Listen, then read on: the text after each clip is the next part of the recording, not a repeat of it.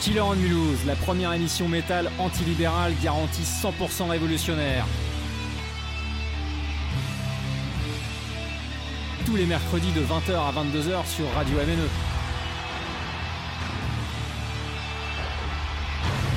Killer on Mulhouse, l'émission métal en or.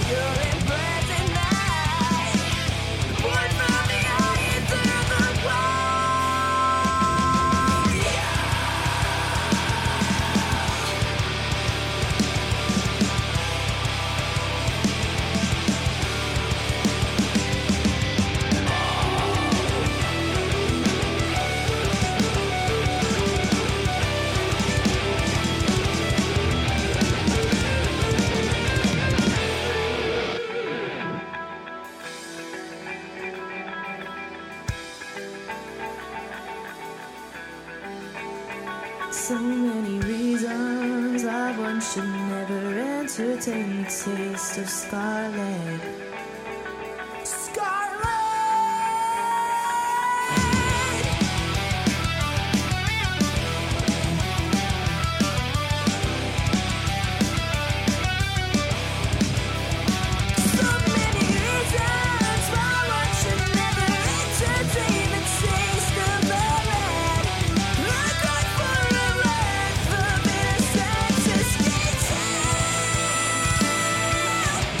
Learning to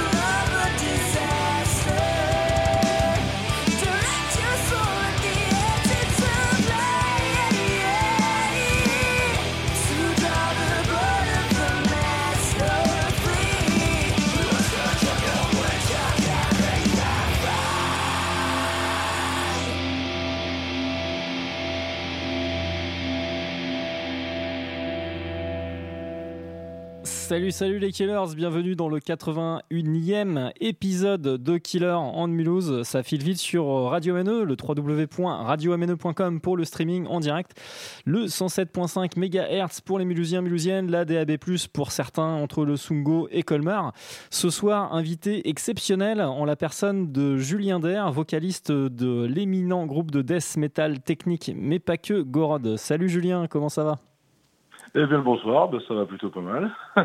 Je vais faire une toute petite présentation du groupe et puis après je te laisserai enchaîner sur directement le dernier album en date qui date donc de 2018, l'excellent Aetra. Tu me corrigeras sur la prononciation d'ailleurs s'il faut. Et alors très brièvement, ce groupe a émergé donc en 97 sous un autre nom, donc ça commence à dater furieusement, sous le nom de Gorgasme. Il a été réduit à Gorod en 2005 et ça te fait un lien, Julien. Je vais pouvoir enchaîner comme ça sur le moment où tu es apparu dans le groupe en 2010. Pourquoi ? Parce qu'il y a un lien linguistique très subtil. Tu faisais partie d'une formation qui avait un nom slave et Gorod est en fait un terme slave, n'est-ce pas ? Ouais, comme quoi ça me poursuit un petit peu partout où je vais. Hein. Après, il y a des coïncidences, des choses qui ont été provoquées, un petit peu de tout. En fait. J'ai fait des recherches. Ouais.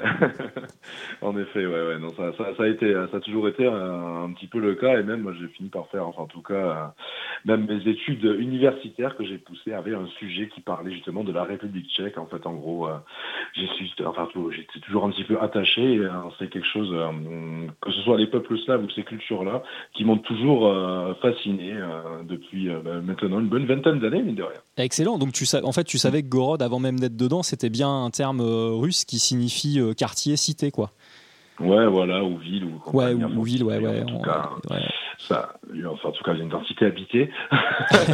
Mais oui, non, c'était un petit peu un concours de circonstances, en fait, parce que c'est un groupe que je connaissais depuis avant. Hein, ça fait longtemps qu'on se connaît, en fait, humainement avec l'équipe, et il s'appelait déjà, encore Gorgasme à cette époque-là. Ouais. Et le nom a été changé. Enfin, on se connaissait déjà, on se côtoyait, et notamment avec mon ancien groupe de l'époque, qui s'appelait Zubrovska, qui justement a une petite connotation. Ouais, c'est ce que je disais. Ouais, ça fait un lien, voilà. Ça faisait un lien slave. Ouais, c'est rigolo. Ouais. Donc voilà, on était bien branché vodka à l'époque, donc du coup, et jeux de mots à la con aussi, et donc d'où le nom Zubrovska. Et bon, de quelque part, ça a fini par fusionner avec ça. Donc oui, l'Europe centrale n'est jamais trop loin. Ouais. Et puis en même temps, ça sonne un petit peu exotique quand on vient du sud-ouest de la France. Ouais, c'est sûr, oui, parce que toi, tu es de Toulouse à la base, et Gorod étant basé plutôt sur Bordeaux. Voilà, c'est cela. Grande terre de métal ces 20 dernières années, je trouve. Enfin, en tout cas, des groupes qui sont, je ne sais pas s'il y en a beaucoup, mais ceux qu'on connaît sont quand même assez réputés. Et même à l'international, puisqu'on ne va pas ne pas citer The Great Old Ones, puisque en autre lien, Benoît fait partie aussi de cette formation-là.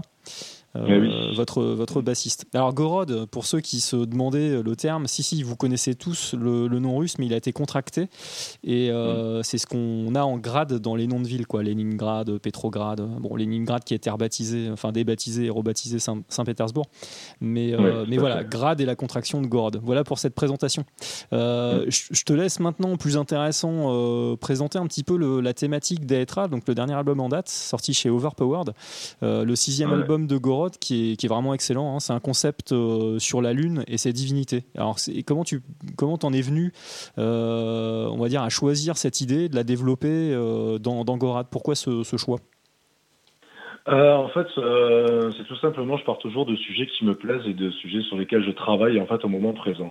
Et c'est précisément ce qui s'était passé. Déjà, ça fait 3 albums que c'est le cas, parce que du coup, c'est le 6e. Donc, du coup, pendant les 3 premiers, il y avait un chanteur précédent, on va dire, et qui était basé plutôt sur des concepts science-fiction. Et moi, étant plutôt donc historien de l'art de formation, enfin, en tout cas, c'est les études que j'ai fait à cette époque-là, et j'étais en plein dedans quand je suis rentré dans Gorod. Et donc, pendant que j'étais dans la bibliothèque, je cherchais donc des sujets qui étaient à disposition en fait sur place, tout simplement, en étant donc dans des différents centres de recherche. Et pour le dernier, c'est ce qui m'est arrivé, parce que également, vu que j'aime bien l'art, l'histoire, tout ça, et les musées, c'est tout simplement me baladant dans un musée. J'ai fait une expo, et c'est là que l'idée m'est arrivée, en fait, tout simplement. En tombant sur des tableaux, et je fais ce sujet, ça a l'air intéressant, et puis ça m'est apparu comme ça, et puis quoi. En fait, en gros, c'est toujours des activités qui m'animent autour, en fait, en tout cas qui m'intéressent, qui vont me donner des idées pour des textes, des thématiques derrière. Ouais. Excellent, excellent. L'exposition dans le musée, c'était spécialement sur la Lune ou il y avait juste une partie consacrée où tu as vu un tableau ou... Alors, pour l'anecdote, ouais, c'est ça. C'était donc la rétrospective Paul Gauguin qui avait lieu au Grand Palais à Paris. D'accord. Ouais. Et c'était quand même une exposition assez importante. Alors moi, je suis pas un énorme fan de Gauguin au départ, mais bon, après, quand on se veut être un petit peu historien dans le regard, on doit s'intéresser un petit peu à tout et faire un petit peu outrepasser ses goûts et voir un petit peu ce qui se fait autour, justement. Enfin voilà, quoi. Tout est toujours intéressant à apprendre. Et c'est vrai que cette expo m'a pas mal fasciné quand même. Enfin, en tout cas, j'ai trouvé beaucoup plus de choses qui m'intéressaient que ce que j'aurais pu penser. C'est vrai que Gauguin, je m'étais jamais trop pensé. Et à un moment, donc, je suis tombé sur une de ses œuvres, en fait, qui fait partie de la collection du... comment il s'appelle déjà? J'ai perdu le nom. Voilà, c'est à force de plus... Les musées fermés, je perds leur nom. Ah, la collection d'un privé, tu veux dire? Le Art Institute de Chicago. D'accord. C'est eux qui la détiennent. Et donc, vu que c'était une rétrospective, elle était prêtée là. Et c'est une œuvre, justement, qui parle donc d'une divinité lunaire, mais un peu spéciale. Parce que, du coup, Gauguin était très branché sur la Polynésie française. Et donc, là, du coup, il s'est intéressé, on se dirait, au panthéon divin de Tahiti. Excellent. Et là, donc, il y avait une dévotion sur la déesse Ina. Je me suis dit, qu'est-ce que c'est Ina, ce truc, ce nom avec un H et tout. Et donc, vous voyez, cette représentation, cette espèce de totem avec donc plusieurs figures prosternées autour. Et puis, j'ai regardé, ah ouais, du coup, c'est la divinité lunaire, en fait, dans les, enfin, en tout cas, dans le panthéon polynésien. J'ai dit, tiens, c'est chouette. Et je sais pas, ça m'a fait un petit peu rêver. Enfin, je me suis dit, tiens, c'est tout un monde que je connais pas en termes de spiritualité et de polythéisme. Enfin, en tout cas, c'était quelque chose qui m'était totalement inconnu. Et en sortant de l'expo, pour faire la petite anecdote romantique, alors, bon, je dirais pas que c'était la pleine lune, mais en tout cas, il y avait une magnifique lune, parce que je suis sorti donc le soir, j'ai fait la fermeture du musée, comme d'habitude, et je suis tombé dessus, j'ai toujours un petit peu bloqué sur la lune, un peu comme tout le monde, enfin voilà. Ça fascine. C'est qu'on regarde, qui fascine. Ouais. J'étais dans Paris, j'étais donc au Grand Palais, enfin, en tout cas, dans des beaux quartiers avec ça, en ayant ça en tête, et puis, je me rappelle, je crois que c'est dans la foulée, j'ai envoyé un texto à toute l'équipe parce qu'on a des discussions, comme on a tous, sur les... Ouais, régulières, on va dire, dès que vous avez des idées, vous les envoyez, etc. Ouais. Et des fois, on se raconte pas que des conneries, et ça peut arriver, c'est des choses intéressantes qui arrivent. Et là, je leur ai dit, ouais, les gars, ça vous dit un concept sur la Lune, parce que j'ai vu ça, et donc j'ai commencé à déballer plein de divinités lunaires, en disant que la Lune, c'est cool, et que ça nous rapproche un petit peu tous, et qu'il y en a un peu partout dans le monde, et je me suis lancé l'idée, puis ils m'ont dit, ouais, vas-y, pourquoi pas. Et en gros, c'est à partir de là que j'ai commencé à broder dessus. Et en premier, voilà, c'était vraiment cette expo et cette divinité particulière. Et en effet, il y a un titre sur l'album qui s'appelle tout simplement Ina, qui est en référence à ce tableau que j'ai lu et que j'ai revu donc lors de notre dernière tournée aux États-Unis, au Art Institute à Chicago, justement. Ah, excellent, donc, la boucle était bouclée, quoi. Tu l'avais vu prêté au musée du Grand Palais et puis il était revenu à son premier propriétaire, on va dire. Excellent. Voilà. Et donc, déjà, c'est le démarrage de tout ça, en fait. Ouais, excellente cette anecdote, comme quoi ça part de choses. Bon, c'est cool, c'était pas dans une friterie ou dans un. Tu sais, genre, j'ai eu des idées de paroles et j'ai écrit ça sur une boîte de pizza. C'est quand même un peu plus classe que l'idée te soit apparue en visitant une exposition dans un chouette musée qui propose quand même, comme tu le dis, même si t'es pas fan des artistes, généralement ils proposent des choses de qualité au Grand Palais, donc c'est toujours intéressant d'y aller, quoi. C'est sûr. Ouais, c'est vrai que là, pour le coup, ça donne un certain panache, ça sort un petit peu. Alors, j'étais bourré. Ouais. C'est ça. C'est vrai qu'il y avait un côté un peu plus romantique pour l'histoire, donc c'est vrai que... C'est ça. Et on va visiter ces divinités parce qu'on en parlera après, mais vous avez été très égalitariste, c'est-à-dire qu'effectivement on l'associe traditionnellement à la femme, d'un point de vue du sexe, du genre, mais il y a effectivement des divinités aussi masculines dans certaines civilisations, là, et donc vous avez fait moitié-moitié dans l'album. Et là on va se diriger en Égypte. Je te propose ainsi qu'aux auditrices et aux auditeurs de découvrir cet album, pour ceux qui l'ont pas encore découvert, qui est vraiment excellent, il y a rien à acheter, assez compact en plus, ça on y reviendra plus tard. Au niveau musical, il y a peut-être moins de complexité, en tout cas apparente, j'ai l'impression, par rapport à ceux que j'ai écoutés, et on parlera justement de cette divinité égyptienne après l'écoute. À tout de suite. Ça marche.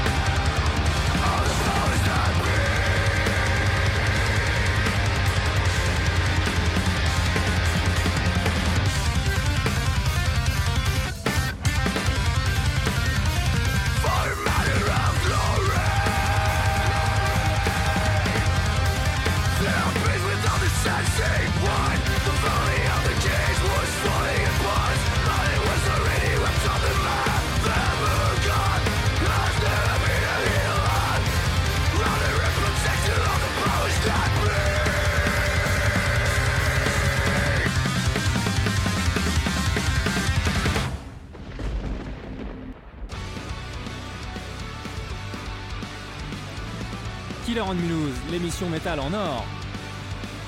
Tous les mercredis de 20h à 22h sur Radio MNE. Killer on Mulhouse.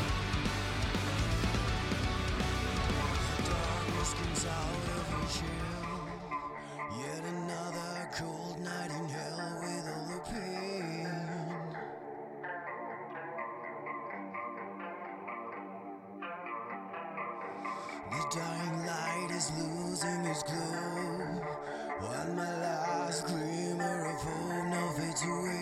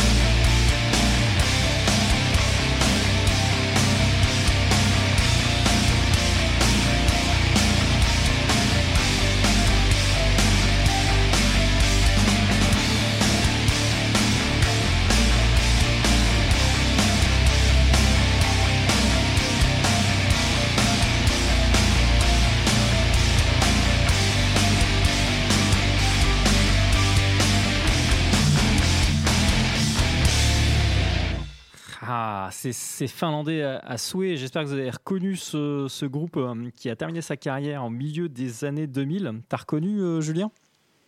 Pas du tout.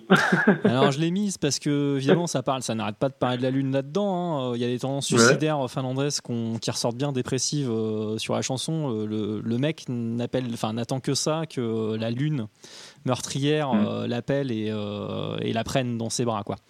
Donc le texte est très beau, mais il est pas très très joyeux.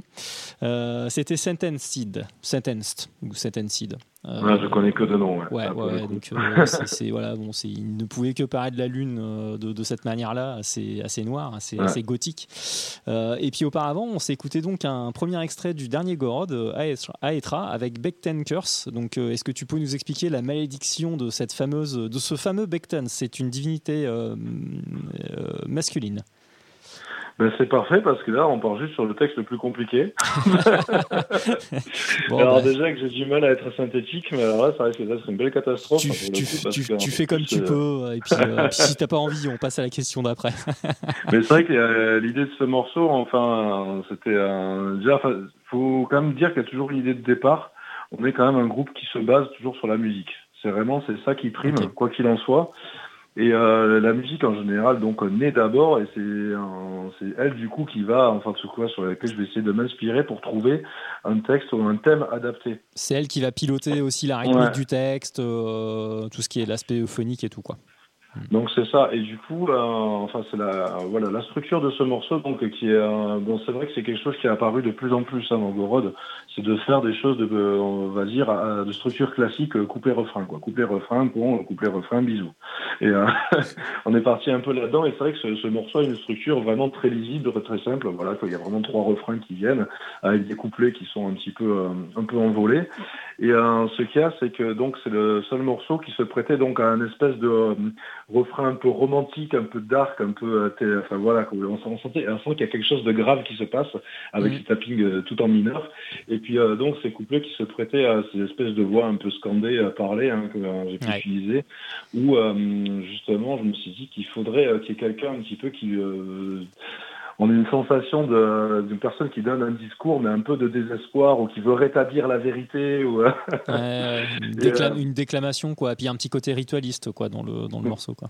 Voilà, et donc c'est le morceau qui va donc dire sur quelle divinité donc du coup je vais me pencher, et comme je te dis donc le découpage a été fait, je voulais faire en sorte, parce que à force de creuser le goût des différentes dévotions lunaires sur l'ensemble du globe, je me suis rendu compte que on n'avait pas loin d'être 50%, peut-être certainement on n'y est pas, mais en tout cas de ce que j'ai pu creuser, que je trouvais que des divinités lunaires pouvaient être autant masculines que féminines, alors que c'est vrai qu'on a beaucoup plus tendance à penser justement au principe féminin par excellence en ce qui concerne la lune. Et donc c'est certainement l'héritage grec qui joue dessus, mais c'est assez amusant du coup, pour le coup.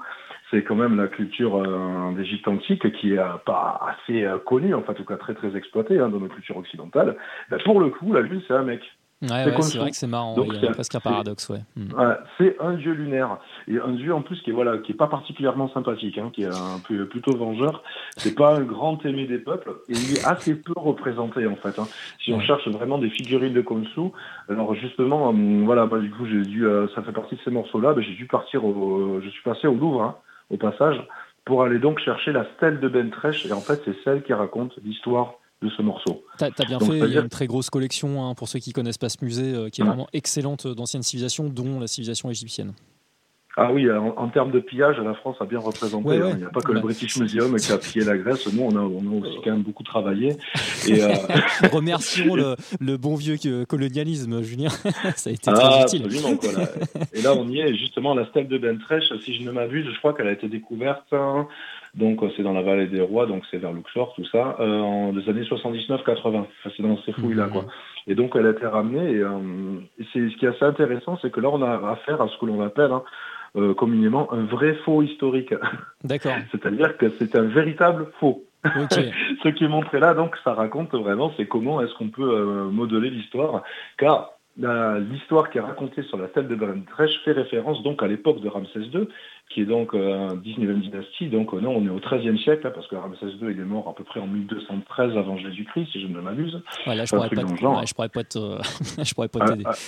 À l'âge canonique de 90 ans avancé, après un règne de 66 ans, hein, c'est aussi C'est pas pour ça mal, qu'on parle hein, beaucoup de Ramsès II. il était costaud. En tant que, et donc c'est sympa en tout cas de parler de lui parce que c'est quand même un personnage emblématique et c'est simplement l'un des plus célèbres. Hein. Oui. Et ce cas, juste pour présenter la chose, c'est que la stèle, donc on l'aurait datée alors d'époque, enfin j'ai tout lu dessus, l'époque ptolémaïque ou quoi que ce soit, enfin en tout cas de beaucoup plus tard que l'époque de Ramsès II. Elle est censée donc être un document historique qui raconte donc cette sorte d'histoire ou de légende de la guérison justement de la belle-fille de Ramsès II.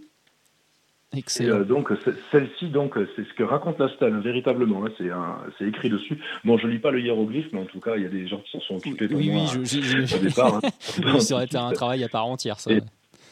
Et voilà, et là c'est vraiment, on est dans l'archétype de comment est-ce qu'on peut manipuler l'histoire. C'est après déjà on fait avec manipuler, c'est un bien grand mot, hein. Mais en tout cas on fait avec ce que l'on trouve au niveau des artefacts. Et donc la seule vraie trace de cette histoire de la guérison miraculeuse de la princesse d'Eltrech se trouve donc écrit sur cette stèle, donc qui est un véritable faux. Et donc c'est cette fille donc est la fille du roi de Bakhtan ou de Bekhten, qui est le nom du coup du titre. Hein. Et c'est pour ça qu'après je vais parler de la malédiction de Bekhten. Et ça, cette malédiction, ça c'est quelque chose que j'ai complètement inventé en fait. D'accord. Et que dans ce texte-là, je me suis réapproprié l'histoire et j'ai fait ma cuisine en fait, entre les différentes recherches que j'ai pu faire et les différentes histoires que j'ai pu croiser. Et je me suis dit, tiens, pourquoi pas, ce scénario est intervenu. Et c'est celui que je raconte dans le texte. Et donc voilà, pour en revenir, cette guérison miraculeuse vient tout simplement, c'est qu'un beau jour, la fille donc d'Eltrech, cette sublime princesse, fille du roi de Bakhtan, et tombe malade, on ne sait pas trop pourquoi. Et on aurait entendu dire, en tout cas, que Khonsu, donc le dieu lunaire, aurait donc des vertus thérapeutiques, voire guérisseuses. Et donc, désespéré, le roi de Bakhtan. Donc, Bakhtan, il faut savoir que c'est une ville qui n'existe plus, on n'a aucune trace, en fait. D'accord. On sait qu'elle se trouverait peut-être, enfin, en tout cas, j'ai tout lu dessus un peu, hein, mais on va dire de la Syrie actuelle, quoi. D'accord. À peu près dans ce territoire-là. On n'est pas en Égypte, hein, pour le coup. Ouais, du coup, géographiquement, c'est plus du tout. Ouais, c'est pas du tout le territoire occupé par l'Égypte actuellement. Ouais. Mais voilà, ouais, donc du coup, il faut se dire qu'il voilà, y a quand même un déplacement de l'un à l'autre. Donc de Luxor, de l'endroit où se trouve donc le temple de Khonsu, donc le temple du dieu lunaire, il y a quand même un beau chemin à faire. Ah bah donc, ouais, s'il faut faire guérir la petite princesse, il va falloir faire venir donc le dieu. Et donc, du coup, une de ses représentations, donc une de ses statues à son effigie. Et donc, ce sont les moines du temple de Khonsu, enfin, en tout cas, les messieurs qui s'en occupaient, qui, à la demande donc du roi de Bakhtan, ont fait cette sorte de reconstitution de la statue, ont organisé un convoi extraordinaire. Alors là, c'est là que le roman existe, sous cette stèle qui parle de ce convoi qui a duré tant de jours, tant de nuits, tant machin, enfin c'est du blablabla. On sent qu'on est vraiment sur le pathos, sur le romantisme, enfin on peut vraiment exagérer sur l'événement, enfin sur tout ce qui entoure l'épisode. On n'est pas du tout dans un récit archéologique historien, factuel, etc. Quoi. Il y a un côté Odyssée d'Homère version jusqu'à la Mésopotamie. Quoi. Ah, c'est vraiment ça. C'est romancé à souhait. On est vraiment dans l'épopée, pur et dur. Hein. Et donc là, ça dit donc ce convoi arrive et que donc au contact enfin fait donc de la statuette, enfin en tout cas de la statue et de la fille, donc Bentrech aurait été immédiatement guéri. Et là, donc, le roi n'en finit plus de remercier Khonsu. Et ce qu'il y a, c'est que je me suis dit, c'est quoi cette histoire? Et puis, en fait, quand tu creuses un petit peu, c'est vraiment pour faire très vite, c'est qu'on est dans un contexte historique, donc, de l'époque de la stèle, c'est justement où la vallée des rois, donc là où se trouve justement le temple de Khonsu, c'était pas la joie, niveau économique. D'accord. Et ce dieu n'est présent nulle part ailleurs. Et donc, qu'est-ce qu'on va dire? C'est le scénario que j'ai inventé, enfin que je me suis un petit peu octroyé, enfin que j'évoque dans le morceau, c'est je me dis, là on est face à des personnes qui ont envie un petit peu de bénéficier d'un nouveau prestige parce qu'ils sont un petit peu oubliés et en même temps ils ont besoin de se refaire parce que donc tout a été un petit peu détruit chez eux, économiquement c'est la cata, donc on va graver une stèle montrant que du coup le dieu a quand même sauvé, pas n'importe qui, la belle-fille de Ramsès II. Ah ouais. Ah donc finalement on l'aime bien et donc du coup on se doute que c'est certainement pour recevoir en tout cas des dons ou des choses ou des sollicitations pour invoquer donc ce nouveau guérisseur du dieu Khonsu, alors que jusqu'alors, enfin en tout cas dans les récits mythologiques, de ce qu'on a pu retrouver, ce panthéon-là, il n'a jamais été attribué à quelconque guérison que ce soit. Khonsu, ce serait plutôt un dieu d'ailleurs qui est souvent représenté comme un protecteur des puissants, de ceux du pouvoir en place. Ouais, d'accord. Ouais. Putain, Et c'est ce que je ouf. dis dans le texte, en fait, je me suis inventé le rôle, justement, d'un prêtre de Bechtel, donc de ce village qui n'existe plus, qui explique que tout a été détruit, effacé chez eux, et que tout n'est que mensonge, et qu'en fait, non, il n'a jamais guéri personne. Ben Fresh, de toute façon, ça fait longtemps qu'elle n'existait plus C'est de quand ce convoi l'escroquerie était passé. purée, de l'escroquerie pure et dure, quoi. Et donc voilà, ce texte-là, on veut rétablir la vérité, quoi. Ouais, Et je me suis ouais. dit que le morceau, il collait un petit peu. Donc c'est pour ça qu'il y a ce côté un petit peu désespéré. Et donc c'est une sorte de relecture de la légende de Ben Fresh, donc dont la stèle se trouve au Louvre, et dont une petite statuette, d'ailleurs, existe de Khonshu, qui est toute petite, qui doit faire 10 cm de haut, qui est également dans le même département, quoi. Et voilà, cette histoire m'a fait m'a vraiment éclaté. Donc désolé, c'était dur de Ouais, faire ouais, plus non, mais vite, c'est passionnant, c'est vraiment, non, c'est vraiment excellent. En fait, ils ont essayé de créer une sorte de spot touristique, tu vois, c'était pour faire un buzz et attirer les gens, alors que le lieu, finalement, il s'est rien passé par rapport à ça, c'est marrant. c'est ça, il n'y a pas eu de guérison, et voilà, il faut se dire une chose, ouais, que la vallée des rois n'est pas en bon point au moment où ça a l'air d'être, enfin, ça a l'air de coller avec ça. Après, bon, des spécialistes, je ne suis pas du tout anti-système, en tout cas, je me suis plutôt spécialisé sur toute la période 1900, mais bon, c'est toujours un peu sympa d'y intéresser. Après, je sais que le moment où je me suis documenté, j'étais quand même sur des choses assez sérieuses, et là, je fais avec ce dont je me rappelle, parce que, mine de rien, ça a été créé en 2018, et on se fait vieux quand même. Ouais. Je suis tout à fait un mec pas dans l'actualité, hein. C'est le concept même de l'émission, comme elle est antilibérale, elle est anticapitaliste. je suis pas du tout dans le court terme, tu vois. Mais bon, c'est pas grave. C'est quand même le dernier album en date, donc pour moi, c'est quand même de l'actualité. Et puis, moi, je trouve que la carrière du groupe, elle est vraiment exemplaire.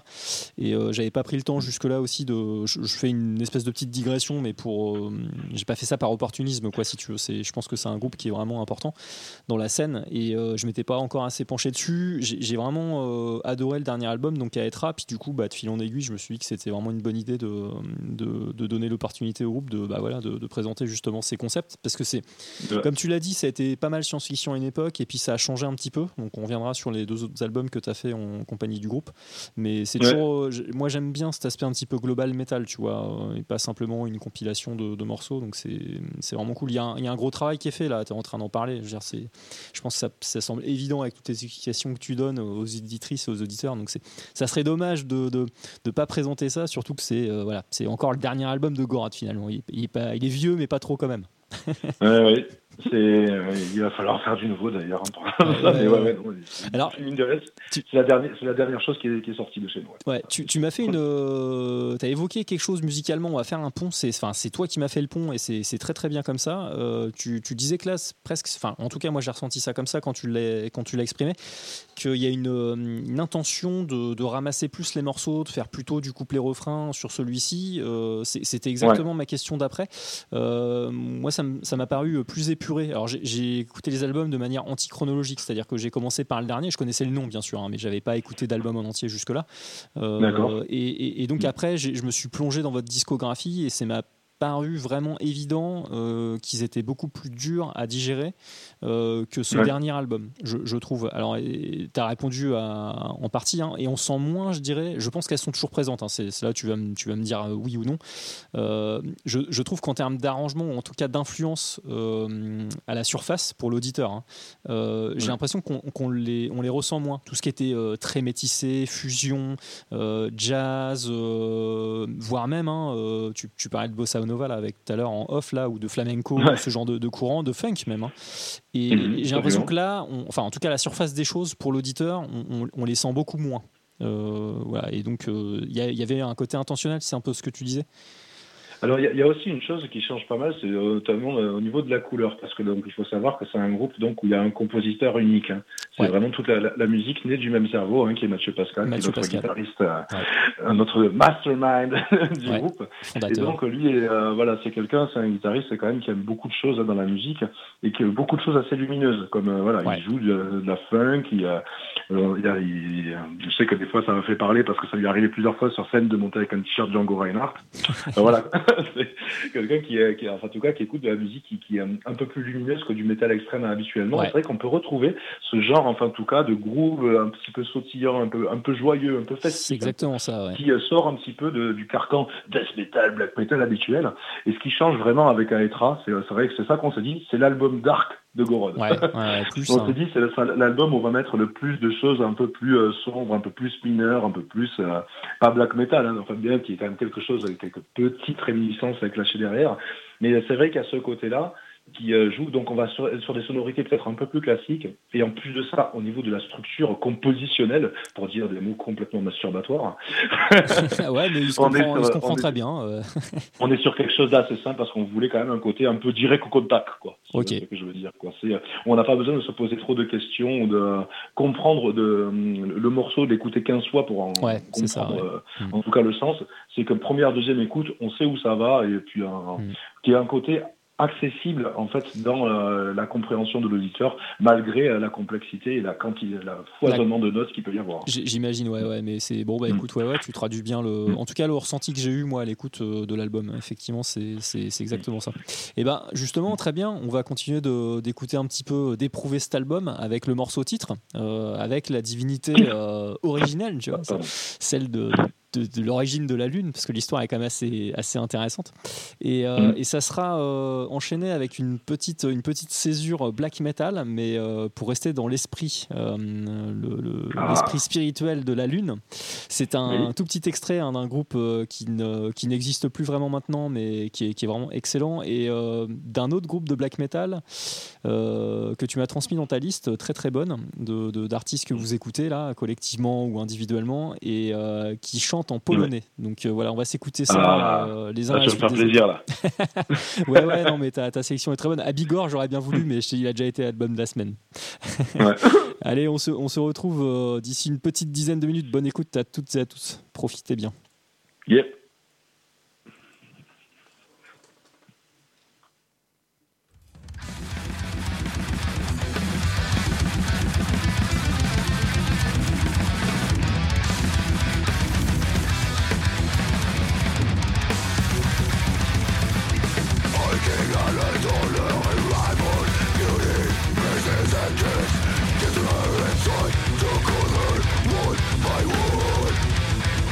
Taking a devil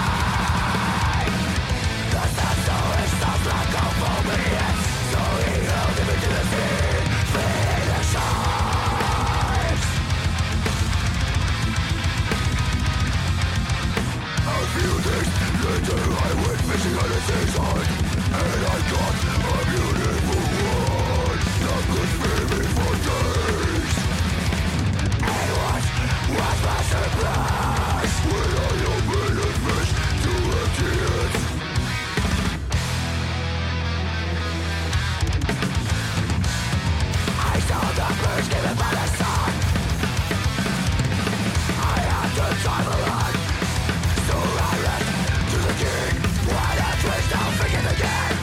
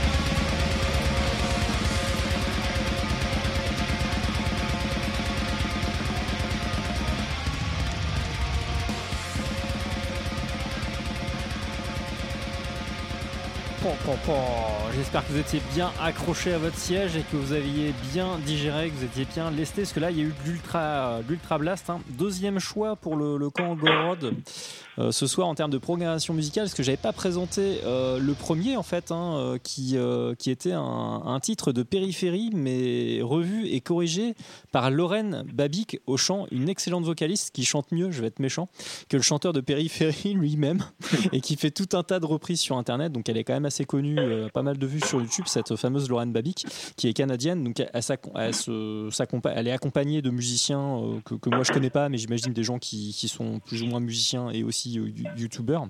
Alors, en l'occurrence c'était Yacoub Malazek, qui se fait nommer Maggie, qui avait fait cette espèce de reprise. Alors pas vraiment, il a demandé l'autorisation, hein, de Lorraine Babic, hein. Il a utilisé son doublage voix, et puis il en a fait une petite reprise de Périphérie, donc de Scarlett. Et là on a eu droit à un groupe de black metal que je te laisse présenter peut-être, Julien. Oh oui, ça c'est plein d'amour, ça. Ça en prend plein la gueule, mais c'est génial. Ben voilà, en fait, c'est ça que tu vois, Sentence, ça me disait pas grand-chose, parce qu'en fait, quand j'écoute du métal, j'écoute que des trucs comme ça, à peu près. Pour donner un peu une vague idée, voilà, j'ai un peu un problème avec j'ai toujours été un petit peu très attiré par vraiment les musiques extrêmes, et puis plus ça va vite, et plus c'est désagréable à écouter, plus ça fait mal, et plus c'est dissonant, plus ça va me plaire, en fait. D'accord. Et Odraza, ça faisait longtemps que j'avais pas entendu, en fait, un groupe moderne, hein, on va dire. Hein, oui, récent, il est très récent, effectivement, ouais. Parce que voilà, moi j'ai commencé le black metal, comme pour beaucoup, hein, avec Emperor, avec Sacramentum à l'époque, avec Abigor, hein, Abigor, ça reste parmi les anciens qui reste toujours un de mes groupes ultimes, quoi, et qui continue à sortir des albums plus fabuleux que les uns que les autres. Le dernier est excellent, hein, c'est clair. Ouais. Ouais. Et dans cette scène-là, Odraza, ça a été ma dernière grosse claque. Surtout, l'album précédent là, qui est absolument incroyable. Enfin, il y a tout ce que j'aime dedans, quoi. Ouais, j'ai écouté que le dernier, mais il est intégralement bon, c'est clair. Et il y a un truc qu'on peut souligner aussi qui est vachement cool, hein, je trouve, c'est que c'est chanté en polonais. Le groupe est polonais et c'est chanté en polonais. Et c'est vrai que ça fait un moment quand même, quand c'est un extrême, les Polonais, voilà, quoi. Ouais. Ils mettent quand même tout le temps la barre vraiment très très haut. Là, j'avoue qu'Odraza, quand je me suis dit, c'est fou, mais ils sont fous, ces Polacs. C'est vraiment extraordinaire. C'est clair, c'est vachement voilà, bien. C'est un pays dans lequel aussi j'ai quand même eu pas mal l'occasion de voyager. Je suis allé quand même dans quelques villes plusieurs fois, j'ai rencontré pas mal de gens, j'ai vu aussi il y a quand même des aspects assez durs, hein, en Pologne. C'est quand même un pays très industrialisé, très minier, et donc en dehors de certains centres-villes qui sont absolument magnifiques, on a vite fait de voir des campagnes assez désolées, et c'est vrai que c'est un pays qui c'est assez grand, hein, quand même, les paysages sont variés, la compagnie, mais ça fait partie, en tout cas, dans des voyages européens, des moments où j'ai senti une sorte d'hostilité. J'ai perdu mon... Ah oui, alors, du coup là on t'a pas... J'ai perdu mon écouteur. D'hostilité de la part, en tout cas, en tout cas de l'environnement, quoi. Du paysage alentour, et c'est vrai que certainement on se dit que la géographie est un peu la maîtresse de l'histoire, enfin en tout cas la maman de l'histoire, c'est ce qui nous entoure, qui va conditionner un peu notre comportement. Et c'est vrai que juste il suffit de se balader dans les coins les plus sales de Pologne pour retrouver un petit peu cette ambiance musicale. Et je trouve qu'Odraza vraiment est la représentation parfaite, et en entendant leur musique, j'ai l'impression de me revoir dans certains voyages. Donc, je sais pas. Il l'imprime bien, je pense que non, mais t'as pas tort, hein, je suis pas géographe, historien et ethnologue et autres, mais je pense qu'il y a de ça dans ce que tu dis, c'est clair. Et puis si on pense à l'origine du métal avec le heavy metal au Royaume-Uni, c'était, je dis pas que c'est la même chose que la Pologne maintenant ou depuis les années 80, mais l'environnement était vachement dur, et les groupes de métal, les premiers, Black Sabbath, Judas Priest, sont nés des Midlands, très précisément à Birmingham ou pas loin. C'était les usines, c'était les aciéries, et le quotidien n'était pas drôle, hein. C'est clair, hein. Ils se fendaient pas la gueule, hein. Donc, on a beaucoup de gens qui viennent de milieux quand même ouvriers, durs. Enfin voilà, quoi. Tout le monde. Alors, il y en a eu plein, hein, qui ont des enfances dorées avec la cuillère en or dans la bouche. Il n'y a pas eu que de ça, et c'est vrai que il y a des fois, en tout cas, je trouve que c'est vraiment traduit. Après voilà, personnellement, tu vois, je me suis jamais vraiment penché sur les personnages. Enfin, Odraza, les gars, je sais absolument pas qui c'est ou quoi que ce soit. S'il faut, ils n'ont rien à voir, en tout cas dans leur vie, avec leur musique. Mais alors, ce qui est sûr, c'est que leur art me fait ressortir complètement. On est vraiment dans les bas-fonds et dans les choses les plus sales de C'est de très la bien. société occidentale et contemporaine. Et moi, ça me parle. Enfin, étant un grand amateur, enfin même fanatique de tout ce qui est courant décadent, que ce soit en art pictural, il y a tout ce qui a été post-symbolisme et romantisme noir, et donc qui a poussé jusqu'à la décadence qu'on a vu autour de 1900. Je trouve qu'on retrouve complètement ça, enfin en tout cas dans leur iconographie et dans leur idéologie qui est quand même qui respire pas spécialement la joie de vivre. Non, c'est clair. Tu devrais jeter une oreille sur le dernier Glaciation, qui est un groupe français vraiment excellent. J'ai fait une interview d'Arnvald, qui est compositeur pour le groupe, chanteur, Une guitariste. éternité que j'ai pas écouté ça. Alors Ouais. là, le dernier album est récent, donc il date de 2020. Il est vraiment très très bon. Ok. Donc, il y a un côté littéraire aussi, ce qui est intéressant, parce que je voulais t'en parler avec l'album d'avant, Aetra.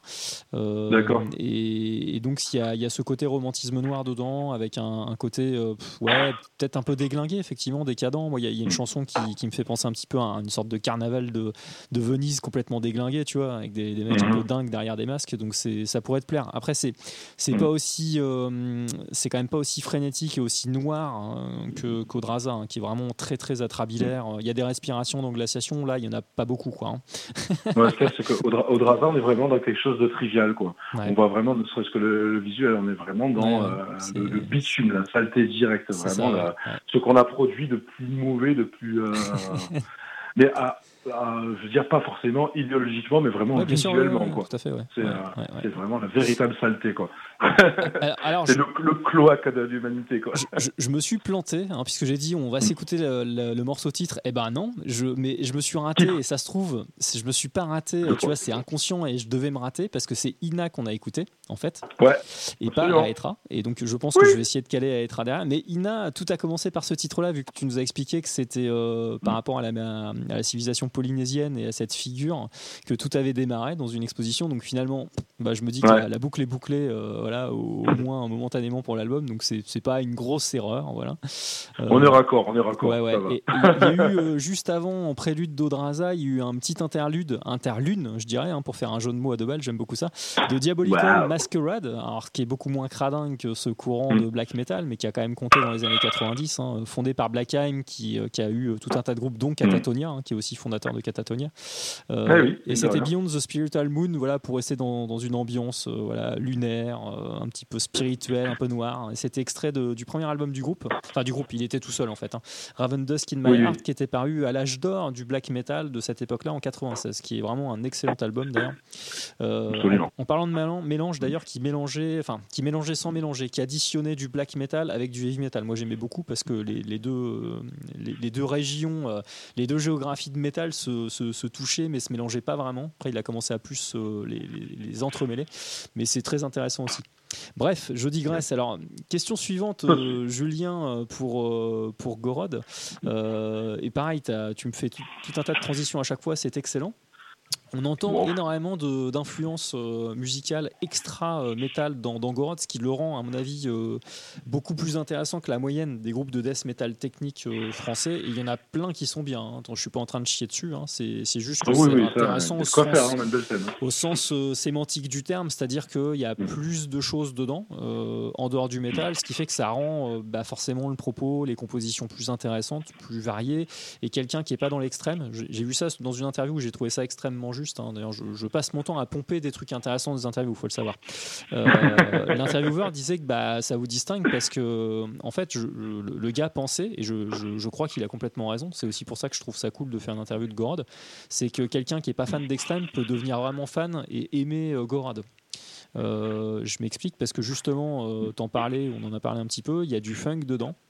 Et c'est vrai, il y a du jazz évidemment, bon ça c'est connu depuis un moment dans la scène technique, mais voilà, donc il y a du djent pour le moderne, il y a énormément de groove dans votre death metal. Il y a du flamenco, vous avez sorti un EP avec 2 titres d'ailleurs qui sont acoustiques dedans, Transcendance.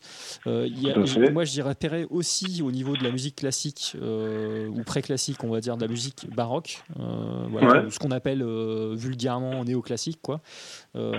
Et alors, dans le même temps, c'est là où je veux en venir dans ma question, c'est qu'on a un petit peu échangé pour préparer l'émission là ce soir, et tu me disais qu'en termes, voilà, dans la liste que tu m'as présentée d'artistes que vous aimez bien, Tu m'as dit, Mathieu, il écoute pas. En fait, il écoute pas grand-chose. Et moi, je comprends pas comment c'est possible, en mettant autant d'influence et autant de richesse dans la musique de Gorod, qui passe pas son temps à écouter tout un tas de trucs, même si c'est pas dans le métal, en fait. Alors attention, pas grand-chose en métal. D'accord, ok, d'accord. C'est pas quelqu'un qui est vraiment suit vraiment de près et attentivement la scène métal, bien qu'elle étant dessus. Enfin voilà, il écoute vraiment beaucoup de choses, mais pas. Okay. C'est pas quelqu'un qui passe sa journée à écouter du métal, très loin de là, quoi. D'accord. Par contre, il écoute encore beaucoup de musique, on va dire dans sa journée, dans son quotidien, pour qu'il influence pour Gorod, quoi. Il s'est pas complètement fermé à l'écoute musicale. Non, de toute façon, ces influences se ressortent assez nettement. Et en plus de ça, pour ceux qui se connaissent vraiment de façon assez précise, il fait souvent en fait des références.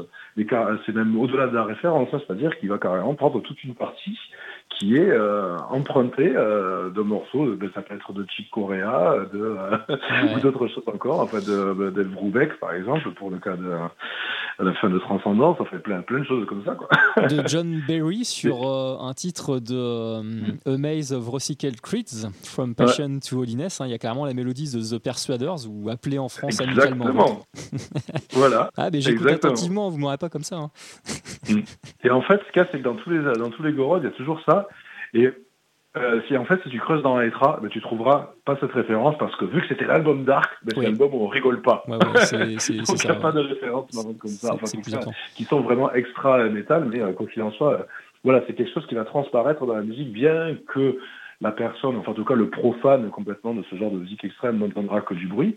Mais dans la construction, quoi qu'il en soit, si on enlève la saturation et tous les éléments de compression qui rendent la musique en tout cas très agressive à l'oreille, au premier abord, si on passe outre cela, on analyse vraiment purement, enfin en tout cas les structures rythmiques et harmoniques et mélodiques, on va retrouver complètement ce qui se faisait dans les années 70, 80. Voilà. Il faut savoir aussi que Mathieu et d'autres dans le groupe, sont très fans donc de l'école Marty Friedman, Jason Baker, Aldi Meola et j'en passe, quoi. Les grands shredders de l'époque. Et voilà. Pour creuser un petit peu sur les influences de Mathieu, enfin ce qu'il écoute, est-ce que tu dirais, parce que de toute façon vous connaissez très bien maintenant, tu es dans le groupe depuis 2010, qu'il a toujours eu ça en lui, on va dire, avant même de fonder Gorod, ou c'est vraiment venu avec l'âge, ou dès le départ, et c'est des courants qu'il aimait bien au moment même où il a commencé Gorod? Les premières démos de Gorgasme sonnent déjà comme ça, tu reconnais de suite. Vraiment, la patte a toujours été la même, c'est le jeu de Mathieu, quoi.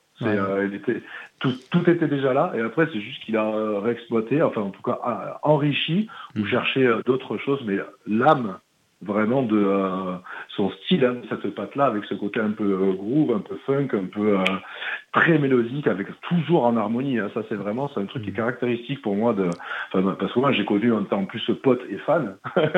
Au début, c'était un peu le cas. Et vraiment, ce qui les démarquait, c'était toujours ces guitares harmonisées en permanence. Parce que souvent, en métal, on va faire plutôt des crom, des gros power chords, des accords dissonants. Là, non, c'est toujours dans l'harmonie en permanence. Et ça, c'est vraiment ce qui faisait... même j'avais un pote à moi qui disait c'est génial, quand on va voir Gorgas, on a l'impression qu'on voit un arpégiateur jouer pendant 1 heure, quoi. C'est un peu ça, ouais. C'est ce que je m'étais dit, mais je voulais te le faire dire parce que j'ai quand même moins écouté les albums où t'es pas présent, mais sur les morceaux que j'ai écoutés, mis à part le chant, je trouve qu'il a pour le coup peut-être la chose qui a le plus évolué avec ton arrivée, on va dire, dans le groupe, parce que t'es beaucoup plus varié que l'approche qu'il y avait auparavant, notamment sur les parties narratives qui donnent vraiment qui sont intéressantes, qui font des respirations justement, puis avec un groupe qui développe des thématiques, c'était tout à fait pertinent de développer ça. Mais sur la musique, c'est la sensation que j'avais que, en gros, dès le départ, il aimait bien toute cette vague de rock progressif des années 70, là, puis qu'il avait embarqué dès le début, en fait, dans le groupe, quoi. Absolument. Ah ouais, ça, là, vraiment, on est dans ça, et c'est quand même, moi, pareil, j'ai grandi avec ça, je viens de la culture Led Zeppelin, King Crimson, surtout King Crimson qui reste toujours un de mes groupes ultimes, et je pense que ça va transparaître quoi qu'il en soit, quoi. Donc avec on est aussi sur des groupes qui élaboraient quand même des concepts un peu complexes, très savants, un petit peu intellectualisant, ouais, par moment, ouais. Si on pense à Magma ou compagnie, que j'adore, au demeurant, mais avec le langage créé, etc. Oui, non, ça va vachement loin, c'est clair. Et ben écoute, moi je te propose qu'on se plonge dans le passé de Gorod, pas si vieux que ça non plus, avec Perfect Absolution, qui est le premier album full length sur lequel, je pense, tu poses ta voix, hein, si je dis pas de Oui. conneries, et avec un titre justement qui, je pense, même pour quelqu'un qui est pas, on va dire, fan d'extrême et même de métal, on verra tout de suite. Là, à mon avis, en une écoute, les personnes vont comprendre ce dont on parle là depuis 5 minutes. Ok. Et Cool, ça sera cool. enchaîné avec 2 petits morceaux, dont un que tu devrais beaucoup apprécier. C'est encore une référence à vos choix. Et je pense que c'était le tien d'ailleurs. Peut-être celui-là. Tu me diras après, je m'en souviens plus. Il y aura un petit interlude acoustique entre les deux d'un groupe de black metal atmosphérique allemand de fort bonne alloi qui parle de la Lune. Voilà, qui va nous reposer les oreilles un petit peu. Allez, bonne écoute et à tout bientôt.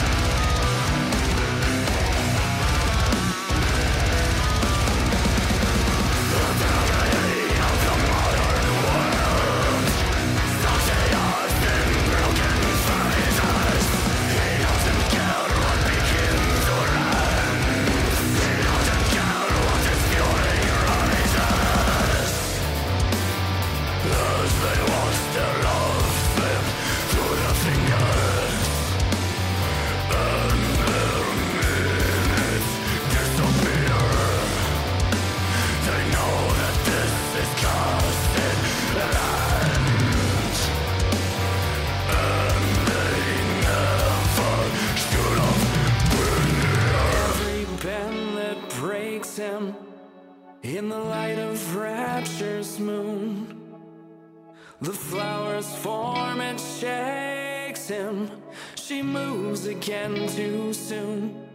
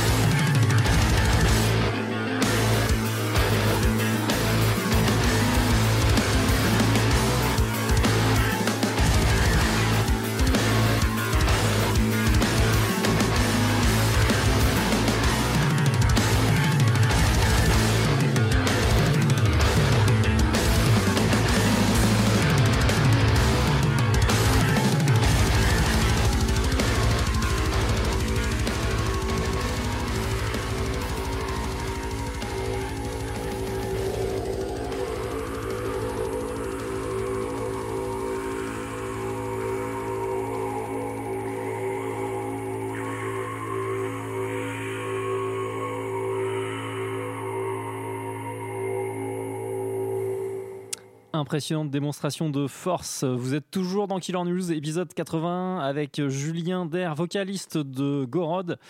Génial groupe de death technique français, là depuis la fin des années 90, Gorgasm et puis ensuite Gorod. Et vous avez écouté un titre qui est vraiment très funky. C'était un petit peu votre version de Starsky Hutch. Ah là, pour le coup, oui. Ah, j'ai choisi le plus bigarré, mais franchement, là, ça saute aux oreilles, quoi. Ouais, non, mais en plus, on se fait tout le temps la blague avec ce passage, avec ce morceau-là, que vraiment, on est dans les génériques des... Ah bah, le démarrage, c'est exactement ça, hein, c'est clair. Hein. Ouais. Il est excellent, là, on voit vraiment toutes ces influences-là, funk des années 70 que tu disais, quoi. Donc ça casse vraiment les barrières, et puis ça permet à quelqu'un qui n'est pas vraiment dans le sillon de l'habituel death metal technique ou death metal tout court de pouvoir apprécier, parce que c'est très coloré. Je pense que le terme qui vous sied bien, c'est ça, c'est coloré en fait. Ouais, ça, coloré, lumineux, et puis il y a toujours, voilà, c'est vrai que c'est aussi... En tout cas, ça témoigne un petit peu de la personnalité aussi de chacun. On est quand même un groupe, on aime bien se marrer, hein, tout simplement. On est quand même des gay loustiques pour le coup, et cette musique, là, pour le coup. Enfin, quand on entend ce genre de morceau, on retrouve la petite note d'humour ou la petite plaisanterie ou des choses un peu pour la blague. C'est ça, ouais. Enfin, même si c'est pour la blague, c'est quand même fait sérieux. C'est ce que j'allais dire, hein, c'est comment dire, tu connais le dicton, hein, c'est pas se prendre au sérieux, mais faire les choses avec sérieux, quoi, en fait. Mais, là, ouais, il y a vraiment de ça, enfin, en tout cas, qui traduit quand même de notre façon de voir les choses. Enfin, je pense, en tout cas, on se retrouve beaucoup là-dessus, quoi, dans l'ensemble des membres. Là. C'est un bon cocktail parce que du coup, humainement, c'est assez cool. Tu sens que tu vas pas tirer la gueule quand tu iras voir un concert du groupe, et puis vice versa. Du coup, les fans sont assez ouverts aussi, j'imagine, en retour, parce que forcément, vu ce que vous intégrez à votre musique, ça peut pas être des gens trop orthodoxes qui apprécient, on va dire, ce que vous faites. Non, c'est ça. C'est bien qu'étant dans un style qui pourrait être austère, hein, death metal, technique, tout ça, avec ça, donc, ça va être le déluge de notes ou la masterclass ou la démonstration. Ouais. Non, on est quand même là pour faire une musique entraînante et qui donne envie de sourire et qui donne envie de se lâcher et puis de profiter du moment présent physiquement, de le ressentir et puis de... Une musique qui swing, voilà, il y a les palmiers. En fait, c'est du death metal avec des palmiers. Voilà, vous retournez au death metal d'origine des États-Unis, hein, qui était en Floride, et il y avait des palmiers là-bas. C'est un peu ça. Il y avait du groove, même si c'était un peu plus sérieux au niveau de l'imagerie.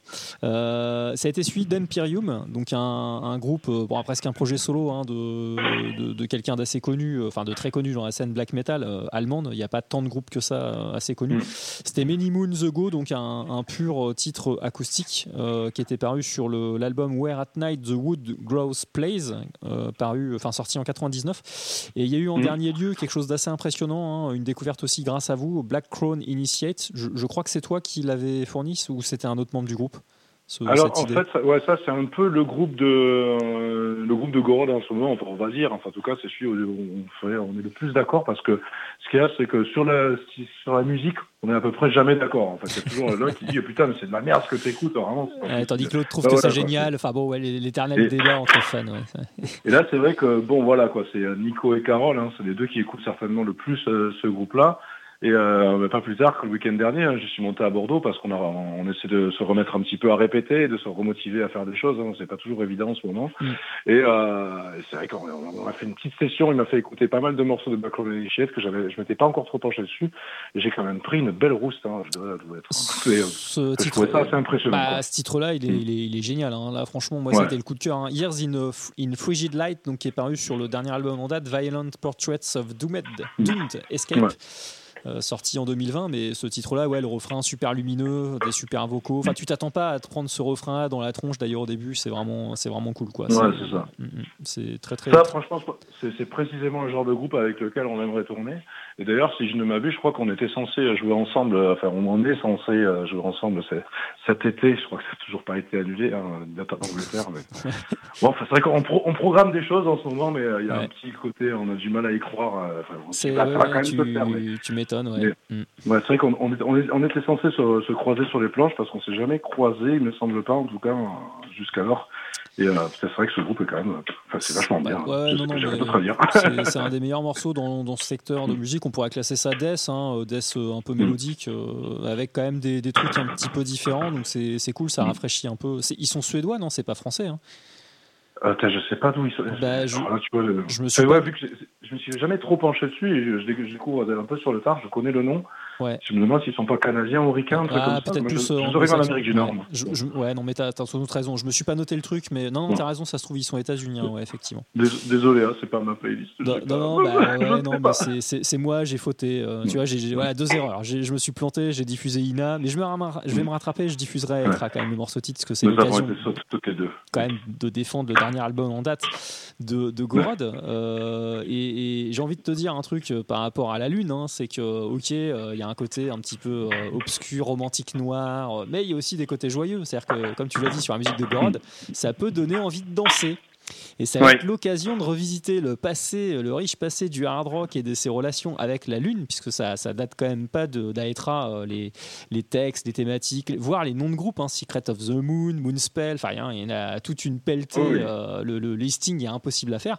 Et ça a commencé dès les années 70 avec un éminent groupe irlandais de hard rock, hein, donc ça va être le petit côté un petit peu funky justement des années 70, hein, qui va apporter un petit peu de légèreté à cette émission, parce qu'il y a quand même pas mal de brutal. Et ça va. Ah bah pour toi, ouais. Non, mais pour moi aussi. Hein. Mais non, mais du hard rock n'était pas encore présent, et je trouve que c'est une bonne chose, surtout que c'est quand même un titre qui a été repris maintes et maintes fois. C'est vraiment un grand classique du hard rock irlandais, du hard rock en règle générale. Et en parlant de métissage, figure-toi que sur ce titre-là, il y a du saxophone. Et oui, dès 77, dans Thin Lizzy, ça y est, je donne le nom du groupe. Et c'était joué par justement un mec qui venait de la pop prog plus ou moins, le saxophoniste de Supertramp, voilà, qui avait fait une pige pour Thin Lizzy. Et le titre est vraiment cool, repris par U2. Et ça sera suivi donc cette fois-ci du morceau titre de Gorod, du dernier album Aetra. Et on se retrouvera après cette petite session de 2 morceaux, si tu veux bien, Julien. Je veux bien. Ça te va comme ça? Allez, bah écoute, dans une petite dizaine de minutes, bonne écoute à tout le monde sur Radio Ameno, dans Killer on Mulhouse, édition 81.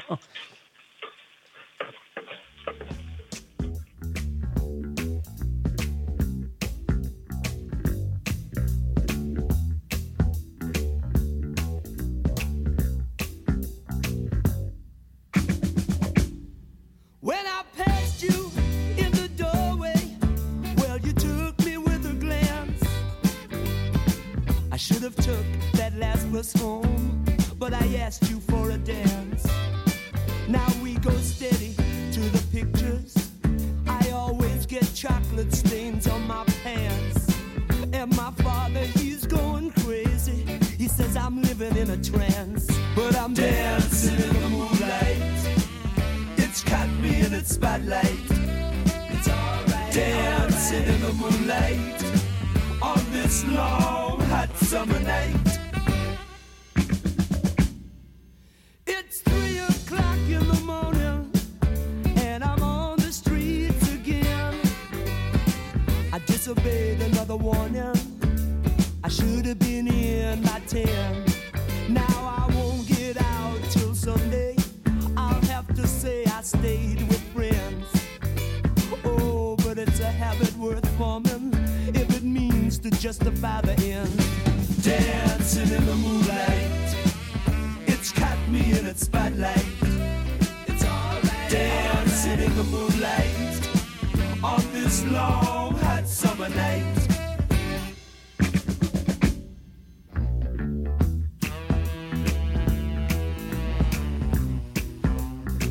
And I'm walking home.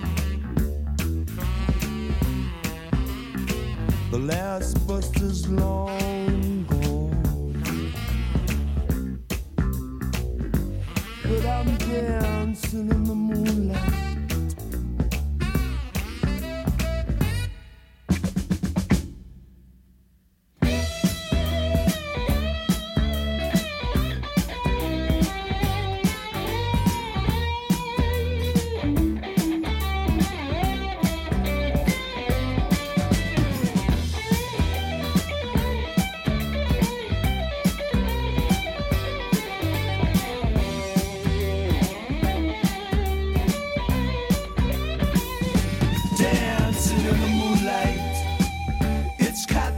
Spotlight. It's alright. Dancing in the moonlight on this long hot summer night. Dancing in the moonlight. Dancing in the moonlight. It's caught me in its spotlight.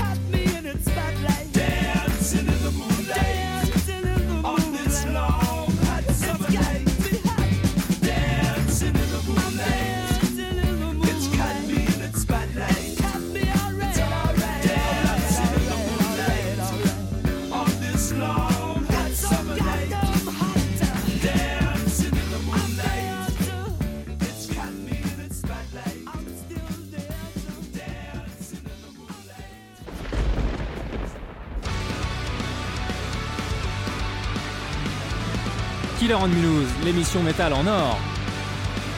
Tous les mercredis de 20h à 22h sur Radio MNE. Killer on Mulhouse.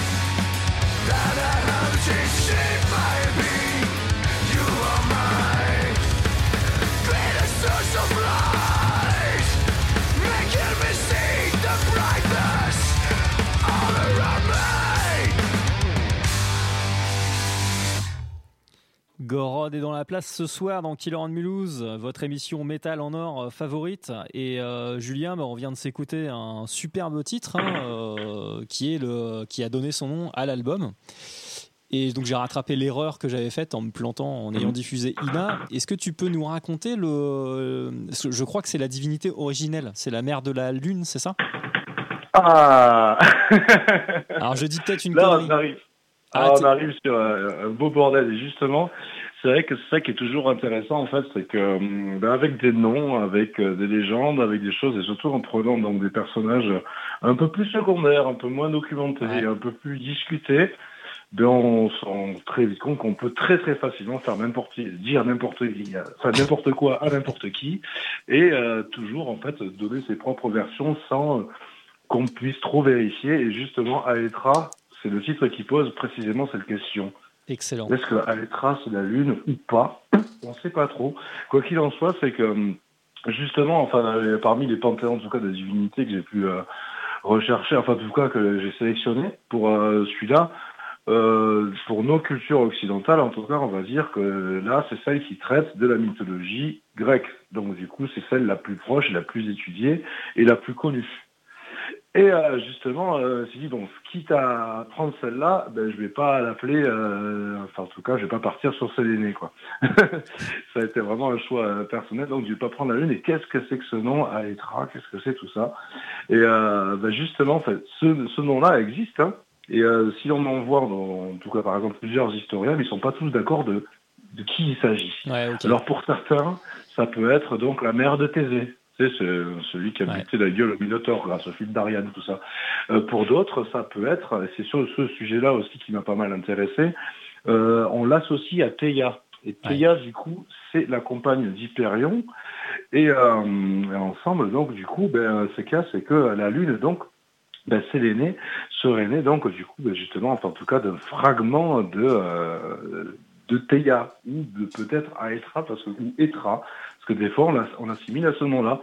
Et puis, c'est ce que je dis, en fait, dans le refrain, je dis « I gave you this name », c'est quelque chose que je répète, mais je dis, c'est à partir de maintenant, je décidais que ce sera ton nom. Et qui décide, qui est quoi, qui on est pour décider d'un nom, donc du coup d'une provenance et de quoi il en ressort et quelle en est son histoire. Et en fait, ça creuse un petit peu cette problématique. Et en fin de compte, c'est ce qui est évoqué, hein, c'est que il y a une grande part de vanité en fait dans ce titre-là. On est vraiment, je suis parti sur la première phrase de Sérénant, on est tous qu'une petite goutte d'eau à l'intérieur d'un océan d'étoiles, quoi. C'est vraiment ce côté-là. C'est comme ça qu'a démarré vraiment cet album. Et c'est des choses que j'ai fait toujours depuis petit, c'est quand on se retrouve dans un coin de nature un peu reculé, sans pollution lumineuse, et qu'on se retrouve seul face à cette immensité, en tout cas, de purée d'étoiles que peut constituer ce que on peut voir en croisant le ciel, on se sent rien du tout. Vraiment, on se dit, et on se rend compte d'une espèce d'immensité qui nous dépasse complètement. Et ça part juste de cette observation-là, en fait, du coup, d'une sorte de vanité ou on se remettons nous 2 secondes à notre place, qui des fois pendant la journée, et à ce moment-là, on n'observe pas les astres, on n'a pas conscience, en tout cas, de force divine, au même titre que pendant la nuit. Et donc forcément, l'astre le plus imposant et celui qui est le plus contemplé et le plus visible à cet œil-là, et surtout qu'on peut contempler des heures durant, même en le regardant fixement, c'est la Lune. Et donc, en fait, ce texte-là, faut s'imaginer que pendant que je le récite, je suis en train on est en train de regarder les étoiles et on se fait nos petites histoires. Et là, j'imagine et je regarde l'astre mort, parce qu'au final, qu'est-ce que c'est? C'est un caillou mort, en fait, qui est resté en orbite. Et qu'en fait, peut-être que du coup, que Théia, que sa mère, donc, selon certaines, en tout cas, mythologies, aurait été, condamnée, ou on ne sait pas trop. En tout cas, elle était prête à aller heurter la Terre, et donc à faire en sorte, en tout cas, si elle nous avait heurté de plein fouet, on ne serait plus là. Et donc, la course ayant été légèrement déviée, et de cette collision, en serait détaché ce caillou, donc qui du coup qui est devenu en orbite, donc du coup qui quelque part un enfant, en tout cas une progéniture de Théia. Mais du coup Théia donc a perdu son enfant. Et c'est un peu ce que je raconte dans ça et que je dis peut-être qu'un jour, s'il faut, elle va revenir. C'est et beau. si jamais elle revient, peut-être qu'on va être dans la merde. Enfin, voilà, quoi, il y a plein d'observations comme ça. Mais voilà, je suis parti vraiment de l'idée de l'observation, enfin en tout cas de la mythologie du panthéon grec, qui est basée donc sur tous les noms qu'on a accolés aux astres. Et la compagnie, voilà, parce qu'il suffit d'observer tous les noms que l'on connaît. Les constellations, les étoiles individuellement, ou les ensembles d'étoiles. Mais en fait, en fait, il y a une sorte de rappel à l'humilité, quoi, du coup, au travers de ce que tu me dis là, en fait. Et complètement, et du coup, et que la seule chose que l'on peut constater, c'est une orpheline décédée, quoi. Ouais, c'est pas très, c'est pas très joli. Quand on regarde la Lune, en fait, on voit là la progéniture morte, et puis on s'imagine donc le grief de la mère. Qu'est-ce qui a pu arriver? Qu'est-ce qui ça? Enfin, comment ça se fait qu'elle n'est pas là et que c'est le seul souvenir que l'on a en fait de Seiya, c'est ça. C'est terrible. C'est une espèce d'orpheline mort-née qui ne sait pas où est sa mère, mais de toute façon, elle peut plus le savoir parce qu'elle est morte. Et nous, on observe tout ça, c'est immonde. Donc, en fait, le but, en fait, c'est que c'est un foisonnement un petit peu d'idées, de questions par rapport à ça. Et voilà, on est juste sur une question de notre place face à cette immensité qui nous entoure, dont on prend conscience des fois ou pas. Enfin, en tout cas, chacun à sa façon. Et c'est au travers, en tout cas, de la mythologie grecque qu'elle est exploitée. Donc c'est pour ça que voilà, pour ce texte-là, pourquoi Aethra, j'ai voulu prendre quelque chose d'un peu qui fait toujours le contre-pied, d'un peu inattendu. Et puis en même temps, c'est vrai que beaucoup, en tout cas, de spécialistes diront, mais Aethra, c'est pas la Lune, ça n'a rien à voir. Mais il est con, lui, quoi. Mais justement, c'est un peu ça, parce qu'il y en a certains qui sont pas tous d'accord et qui peuvent l'assimiler, en tout cas, à cette descendance-là. Alors que si on considère que c'est la mère de Thésée, là, ça n'a plus rien à voir. Mais bon. En même temps, c'est qui, c'est quoi, on ne sait pas. Mais le but, c'est de s'interroger, de se poser la question. Enfin, je sais, ou pas forcément. Enfin, en tout cas, d'amener à rêvasser. Et puis bon, tu rappelles aussi un truc élémentaire par rapport aux mythologies, c'est que c'est un sacré beau bordel. Exactement. Déjà entre les divinités qui sont les mêmes et avec les noms romains et puis les noms grecs, il y a déjà des différences. Et puis là, effectivement, chacun le voit avec sa petite lumière, avec sa petite loupe.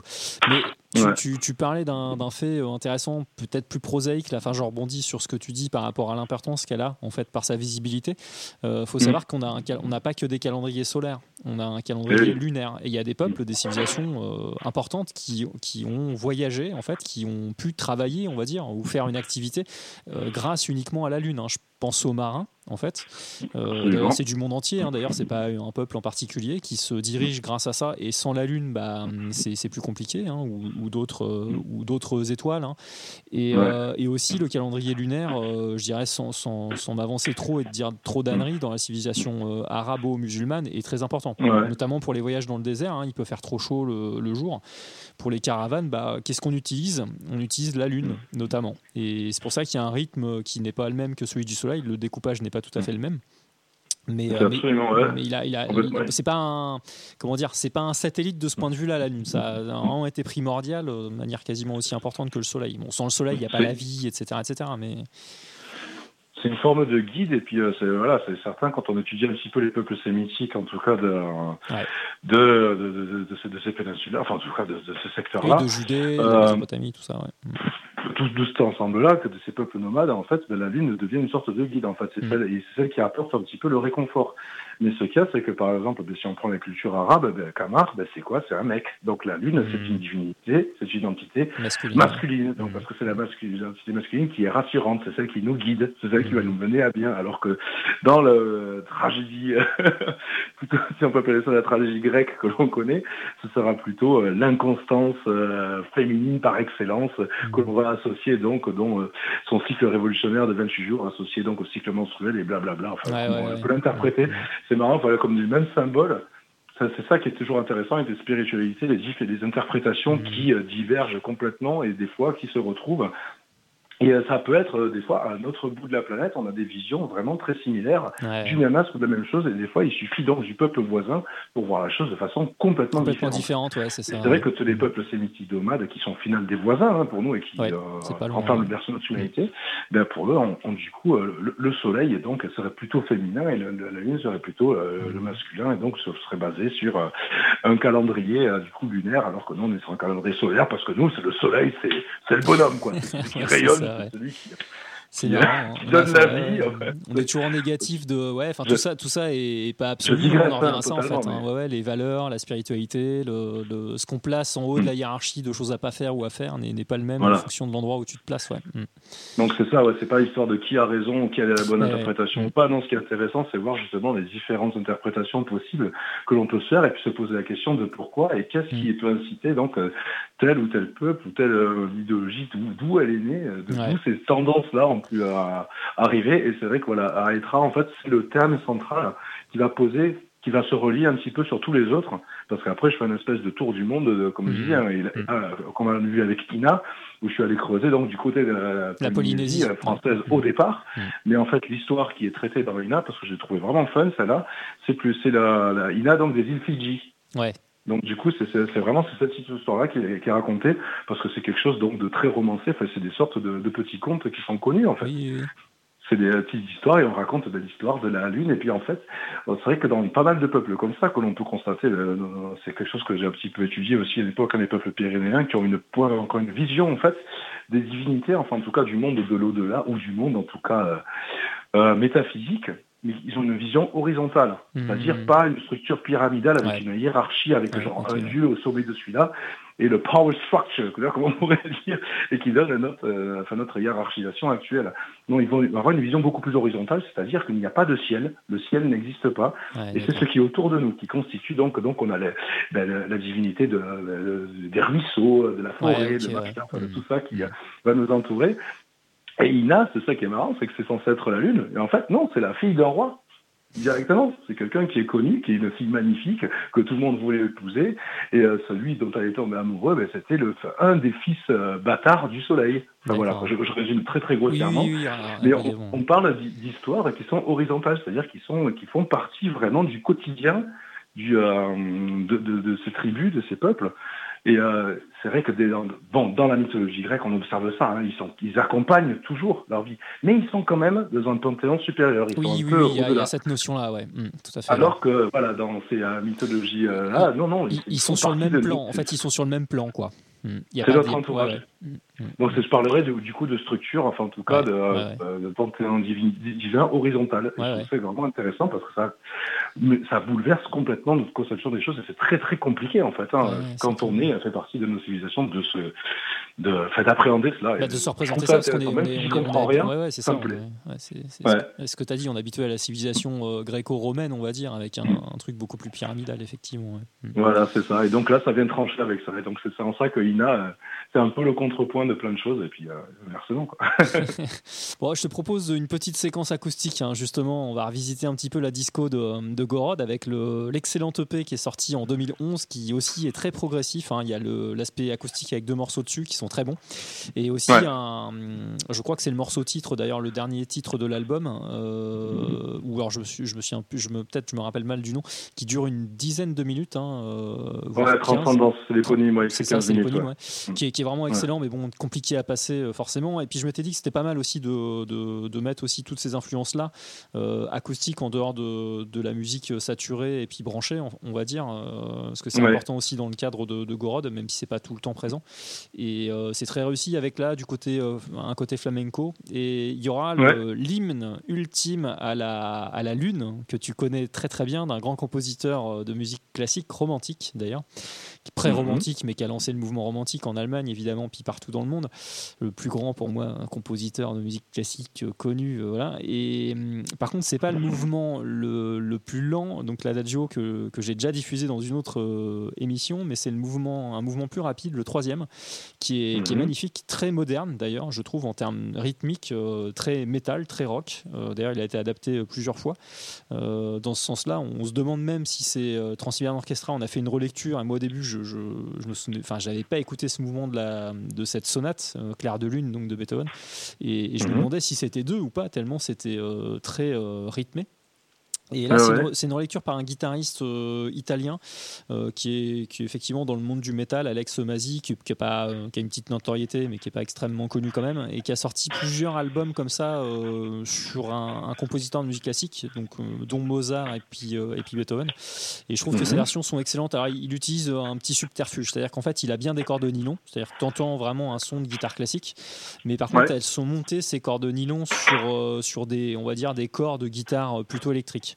Ce qui fait que je pense qu'il gagne un petit peu en souplesse, en rapidité grâce à ça, mais le son est vraiment excellent. Il joue très très bien dessus. La relecture est vraiment impressionnante avec du feeling, hein. C'est pas un petit singe savant, donc tout va bien. D'accord. Et on se retrouve après si tu veux bien, Julien. Avec grand plaisir. Allez, bonne écoute.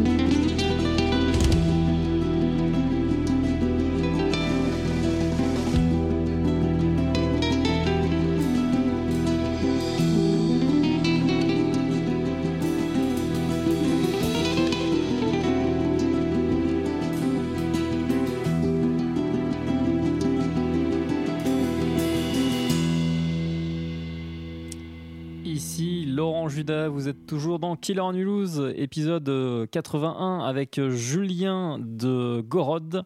T'es toujours en ligne, toujours Gorod? là. Ouais, Ouais. parfait. On vient de s'écouter, les métallos savent jouer, enfin les musiciens métallos savent jouer de l'acoustique, et là c'est extrêmement bien interprété. Il y a un super bon toucher de la part de Mathieu et donc du deuxième guitariste. J'imagine que je suis un petit duel de lignes de guitare sur ce titre acoustique, Earthpuce Salvation, qui était paru sur Transcendance, un EP, un gros EP d'ailleurs, parce qu'il y avait un très long morceau titre excellent, très progressif, paru en 2011, si je ne dis pas de bêtises, c'est ça, 2011. Ouais, sorti en 2011. Ouais. Et auparavant, donc tu as dû reconnaître, on a entendu le troisième mouvement de la sonate Clair de Lune au Clair de Lune de Beethoven, interprété par Alex Masi, un guitariste donc italien qui est vraiment très très bon. Pareil, qui a un excellent toucher. C'est vraiment à milieu des trucs de merde stériles, tu sais, version guitare électrique, métal de cette sonate qui est massacrée un nombre de fois incalculable par mois. Ah, celle-là, elle a pris cher. Ouais, et c'est dégueulasse. C'est vraiment de la branlette. Là, il y a vraiment, on sent l'esprit, il y a la mélancolie poignante du morceau, il y a vraiment de l'âme là-dedans, je trouve. Voilà, là, c'est fait avec goût et oui, non. Exactement. Et ce mouvement-là est moins connu, moins écouté, moins interprété que le premier, mais il est tout aussi bon, voire meilleur. Après, le premier est très emblématique parce qu'il porte beaucoup plus la tristesse, celui-là est un petit peu plus, plus rock, justement, un peu plus lumineux. Je voulais te parler maintenant je voudrais qu'on parle maintenant de la pochette parce que c'est très important dans ce cas-là, surtout sur Aetra. Pourquoi ? Pour deux raisons. Parce qu'en fait, vous vous êtes fait chier à faire une pochette qui est, on va dire, qui est très thématisée, évidemment, par rapport au concept sur la Lune que tu as développé. Et il y a une deuxième chose, et je ne sais pas si moi là je fais de l'espèce de psychologie à deux balles, tu vas me dire de comptoir, mais autant vous êtes entre guillemets remis dans un sillage beaucoup plus classique Death avec cet album-là musicalement, autant sur la pochette vous en êtes écarté. Je la trouve vraiment pas du tout typique des pochettes de death metal et de metal en règle générale, mais encore plus de death metal. C'est-à-dire qu'elle est très colorée, avec en plus des couleurs monochromatiques qui sont pas forcément celles auxquelles on peut s'attendre. Il y a du rouge, du bleu, c'est assez intéressant de ce côté-là. Et c'est un design qui est très différent d'habitude. C'est un design qui est très différent pour vous et un design qui est très différent aussi pour Jeff Grimal. Est-ce que tu peux nous parler un petit peu de la genèse de cet artwork que vous vouliez ? Alors, comme d'habitude, c'est toujours très compliqué ces choses-là, ça des de discussions, de dissidence, de friction.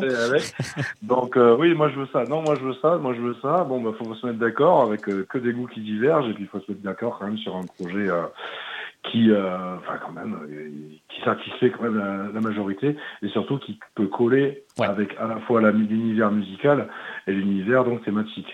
Et pour cela, voilà, on est resté en fait, comme on va dire, en famille, parce que donc Jeff Grimal, ça fait partie de la famille bordelaise. Pour le coup, au départ, donc c'est quelqu'un qui a eu pas mal de groupes donc qui ont été partagés, dont on a partagé les scènes avec autant la scène bordelaise que toulousaine et compagnie, et même Jeff Grimal jusqu'à il y a un petit moment déjà, le temps passe vite, et il était donc un membre fondateur de Great Old Ones. Exactement, il est resté pendant 10 ans dedans quand même. Voilà. Ensuite, Jeff Grimal en peinture, il y en a certains de chez nous qui en ont à la maison. Enfin voilà, on est avec un artiste qui est un pote, littéralement. D'accord. C'est vraiment ça, et qui plus est donc en dehors de ça, dont on apprécie tous l'œuvre quand même. Là, on est assez unanime. Mais c'est vrai qu'on est beaucoup, en fait, sont assez fans de tout ce qui est l'œuvre peinte, plutôt, enfin, de ces huiles sur toile, alors que là, on est sur son œuvre graphique, donc beaucoup plus ce qui est dessin. Exactement. Et ce qu'il y a, c'est que justement, Jeff Grimal a vraiment deux pans, enfin, pour ma part, en fait, même peut-être plus que ça. Plus que deux, ouais. Mais il y a ces deux-là reviennent souvent, Il y a vraiment deux grands styles majeurs qui sont les piliers, en tout cas, de ces œuvres. Ce sont ces huiles sur toile, donc, qui sont en général très sombres. Enfin, en tout cas, on sent vraiment qu'on est dans de l'ultra-exagération black metal. Elles sont torturées. Je dirais qu'elles sont torturées. Tu sens qu'elles sont vraiment torturées, quoi. Bon. Mais on est vraiment dans l'école de la matière, c'est-à-dire que vraiment de ces paysages romantiques à la Turner, avec une touche qui va avec le folklore, enfin en tout cas un peu plus métal extrême et black metal qui peut coller avec celui-ci, quoi. Donc on est vraiment dans une touche très expressionniste avec vraiment de la matière, des gros empattements, et puis donc c'est vrai que ce qu'on retrouve beaucoup dans son œuvre, c'est vraiment tout ce qui est iconographie Lovecraftienne. Oui. C'est quand même vraiment présent. Alors que là, dans ce qui était graphique, alors dans tout ce qui est graphique, il est vraiment très branché, ça c'est parce que je le connais. Et moi, donc, comme je disais, voilà, moi, je viens de l'histoire de l'art, en tout cas, de mes études, et mes courants de prédilection sont tout ce qui touche à l'art nouveau, et plus symbolisme et compagnie. Et c'est vrai qu'on partage une passion commune pour ce peintre tchèque, donc, qui est Alphonse Mucha, qui est donc un des chefs de file de l'art nouveau, et pas que tchèque, mais aussi parisien. Ah bah, il est Enfin, en connu tout cas, des amateurs de métro sans le savoir. Hein. La police d'écriture du métropolitain, c'est lui. Tout un tas de pubs d'alcool de ces années-là, c'est lui. Ouais. En tout cas, il se retrouve chef de file de cette scène, hein, Ouais. dont Jules Chéret était un des grands pontes, et puis il s'en a suivi. Donc il y a vraiment deux, moi je considère qu'il y a deux grandes écoles. Il y a l'école Toulouse-Lautrec et puis l'école Alphonse Mucha, beaucoup plus donc végétale, hein, et qui est vraiment est beaucoup plus proche de l'art nouveau, et là où Lautrec a un côté plus moderne peut-être. Justement, c'était la question qui a été soulevée lors de la dernière expo Lautrec. Passons, et voilà, Mucha, c'est un peu notre référence, et donc on est de quelque chose de beaucoup plus léger au niveau du trait, hein. On est vraiment sur des aplats, et donc forcément, vu qu'on je voulais quelque chose d'assez féminin en fait, mais pas que, parce que c'était cette idée lunaire, mais en tout cas, je lui ai demandé de me créer une sorte de totem lunaire qui, parce que c'est vrai que dans l'idée première, parce que ça a évolué en fait, hein, c'était que j'étais vraiment parti sur l'idée que la conquête spatiale, ça a toujours été le grand truc de Homo sapiens de notre ère, hein, en tout cas notamment du XXe siècle. À partir du moment où on allait marcher sur la Lune, on y a marché dessus, on y a planté un drapeau dessus. Ouais, il fallait vraiment. Il y a ce côté. C'est comme le labour, quoi. Vraiment, ouais, c'est exactement ça. Alors qui va labourer la terre, vas-y, ce que je te mets là, je te rends. Il y a ce côté très, très masculiniste, viriliste. Enfin, voilà, on est dans la peau des théos de ça. Et j'ai un peu, je suis parti en fait en digression tout seul, hein, dans cette idée-là, que vraiment la conquête lunaire, c'est ça. C'est on veut s'approprier cette chose de nouveau, enfin, qui est de trop loin. Et là, ça y est, on la domine, on la maîtrise. Et donc, il y a cette espèce d'énorme totem, et si on observe bien, il y a plein de petits bonhommes qui sont partout. Tout à fait, ouais. Et donc, du coup, c'est ces petits bonhommes que j'ai demandé à Jeff, représente-moi ça, comme s'ils étaient écrasés par ça, mais qui voulaient quand même la conquérir. Une espèce de fourmilière qui se met d'accord pour faire tomber celle-ci, et en même temps, elle a une espèce de visage mortuaire, elle est inquiétante, enfin. Ouais. Je lui ai dit de faire un peu un mélange de tout ce qui sentait, mais il fallait quelque chose de vraiment très tribal et totémique. C'était vraiment cette idée-là de... Enfin voilà, de calquer une espèce de citadelle divine assiégée, mais qu'on n'assiège pas vraiment, parce qu'en fait elle reste beaucoup plus monumentale que les petits bonhommes qui sont là en train de vouloir faire un truc avec, effectivement. Je suis en train de la regarder en même temps. J'incite les auditeurs et les auditrices à aller voir cet artwork là, parce qu'il est vraiment très très chouette. Et bon, ton explication est vraiment excellente.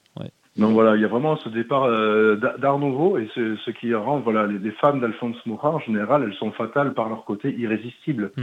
Et là du coup, ce que je voulais, c'était qu'il y ait cette idée-là qui en ressorte, mais en même temps, elle n'est pas vraiment, on est dans une séduction particulière. Hein. On est dans une séduction beaucoup plus morbide qu'une attractivité vraiment frontale et immédiate que l'on peut avoir avec la séductrice de la danse de Mucha ou de. Oui, avec les belles chevelures, les chutes de cheveux énormes, monumentales, effectivement. Là, il y a un côté mortuaire, hein, une séduction mortuaire un petit peu. Voilà, une sorte de posture un peu hiératique, un peu inquiétante. Il y a quelque chose de malsain, enfin voilà, qui inquiète, quoi. On veut dominer parce que justement ça fait peur, mais on ne sait pas trop comment s'y prendre. Et donc ça résume un petit peu la conquête, enfin en tout cas que quelque part, que j'illustre ça, des sociétés donc patriarcales c'est exactement sur un symbole que nous on trouve à l'Occident plutôt féminin. Donc il y a une logique là-dedans de domination. Hein, t'as raison. Hein. Alors que le soleil, on ne le fait pas chier. Hein, déjà parce que effectivement là c'est plus masculin, mais surtout physiquement c'est compliqué d'aller dessus. On pourrait essayer de s'en approcher un peu, mais je pense qu'à peu près tout fondrait et ça va être très compliqué. Alors que la Lune, effectivement, on pouvait la conquête du Soleil, quand même, là pour le coup, celui qui s'y penche, enfin, en tout cas, on en connaît. Hein, dans la mythologie. Oui. Il y a eu Icar, mais ça n'a pas très bien marché. Ouais. Non, c'est pas top. On verra plus tard. Pardon. Excuse-moi, je t'ai coupé, Julien. Je disais que visiblement ça a servi de leçon. Et donc, Ouais, du coup, ouais, on se contente de ce qu'il y a de plus proche, du plus facile. Ouais, c'est ça, exactement. Bon, merci beaucoup, Julien, pour ce gros tour d'horizon d'Aetra et puis de Gorod un petit peu. Hein. On n'a pas pu tout écouter de la carrière du groupe, forcément, elle est longue maintenant.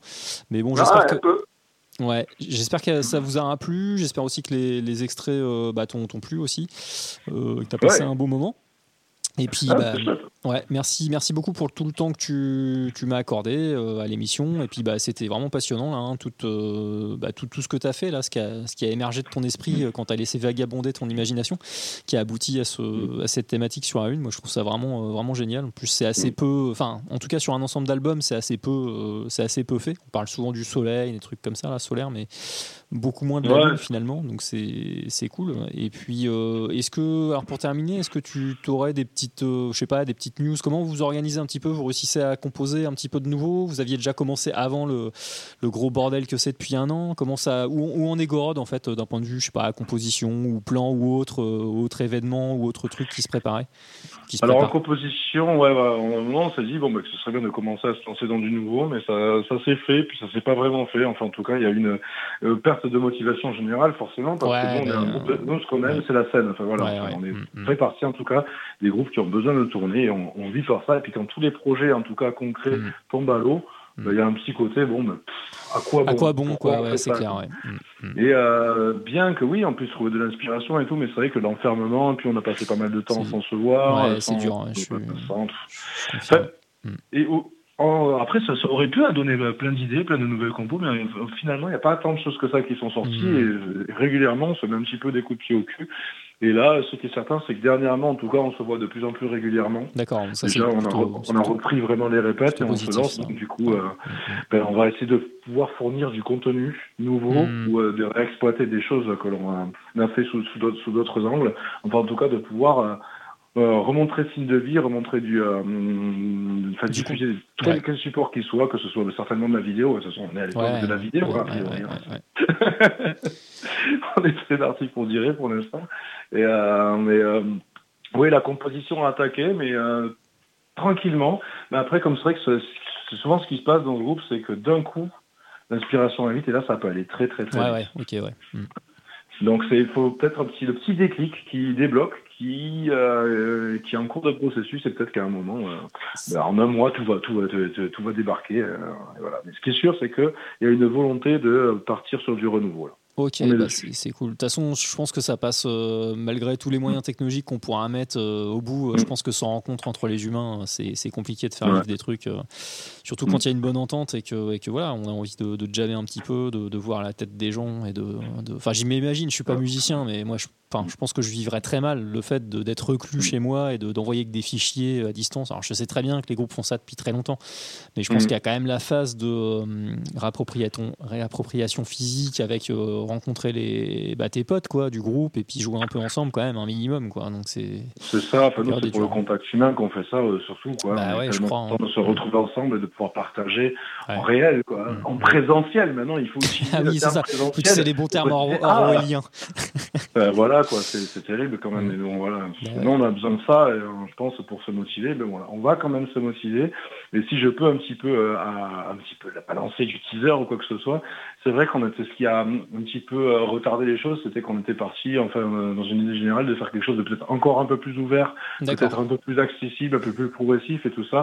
Et certainement, les événements qui sont arrivés, là, on n'en a plus rien à foutre. On est plutôt en mode sans concession, et il est possible que les prochains trucs qui sortent soient les trucs les plus violents qu'on ait jamais sortis. Ok. Donc, on n'est pas parti pour de la... Bon, voilà, ça risque de tailler du bois et fort. Après, on verra, on sait jamais, mais je pense qu'il y a une volonté de crier, de s'exprimer, je crois de qu'il sortir tout ce qu'il y a de plus puissant, de plus fort, de plus violent en nous là pour pas devenir dingue, hein. Et puis la boucle est bouclée par rapport à ce que tu disais au début, hein, avec l'imprégnation géographique et l'importance de l'environnement, l'importance de l'environnement spirituel en ce moment qui est quand même assez cadenassé, et puis l'environnement géographique, mais les deux, donc forcément ça action-réaction, hein, tu effectivement tu extirpes des trucs de ton âme et de ton corps en fonction de ce que tu es en train de vivre, donc en ce moment c'est quand même pas la joie. Donc c'est Ouais. Ouais, et donc là, il y a un bouchon qui demande qu'à péter, et Ouais. c'est ce qui risque de se passer.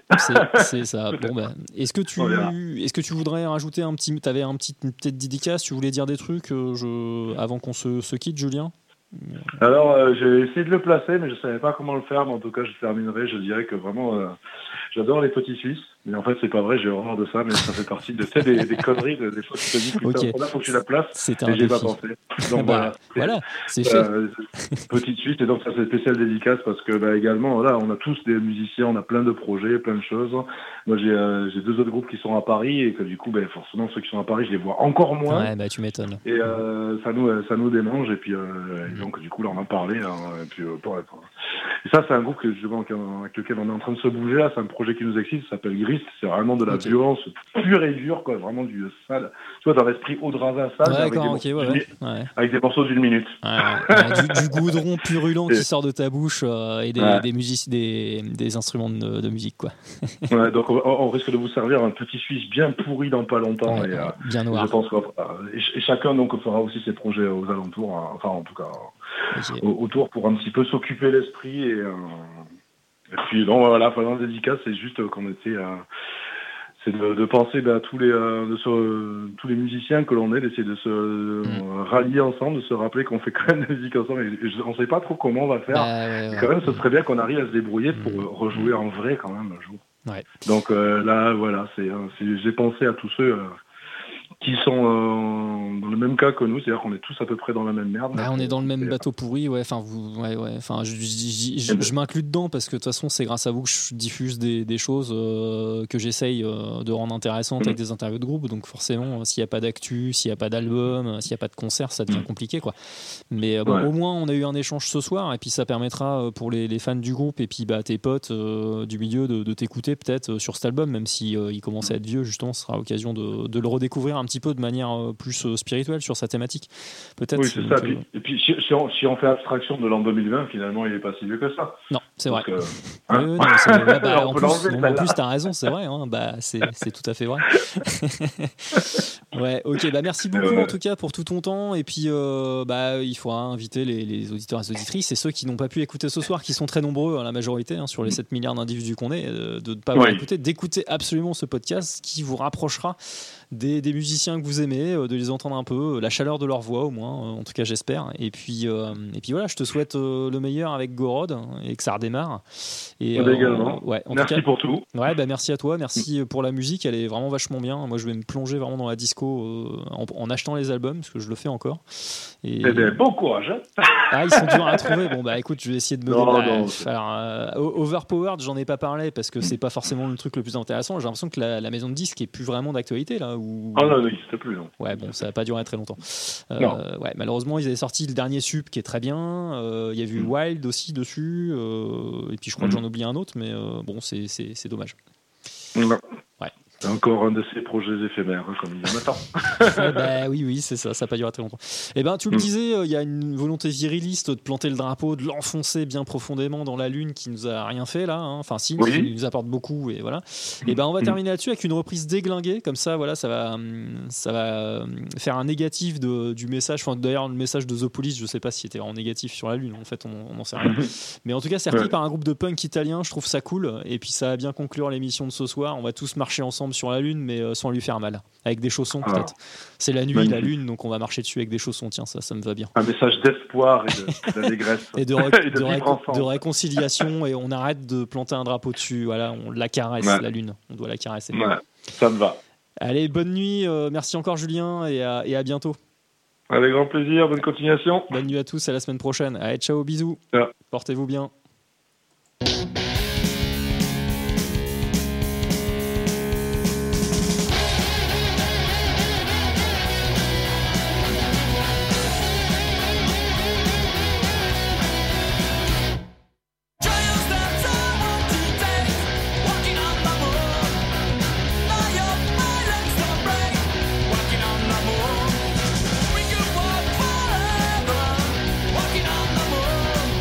We could be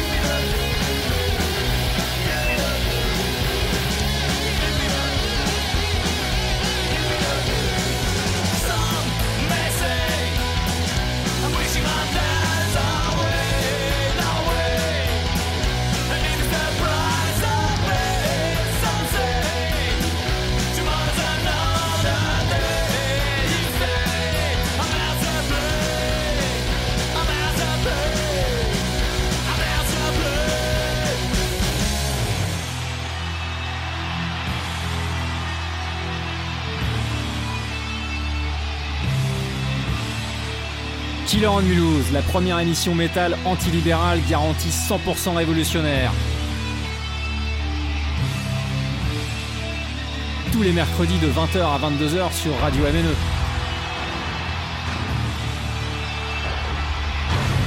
Killer on Mulhouse, l'émission métal en or.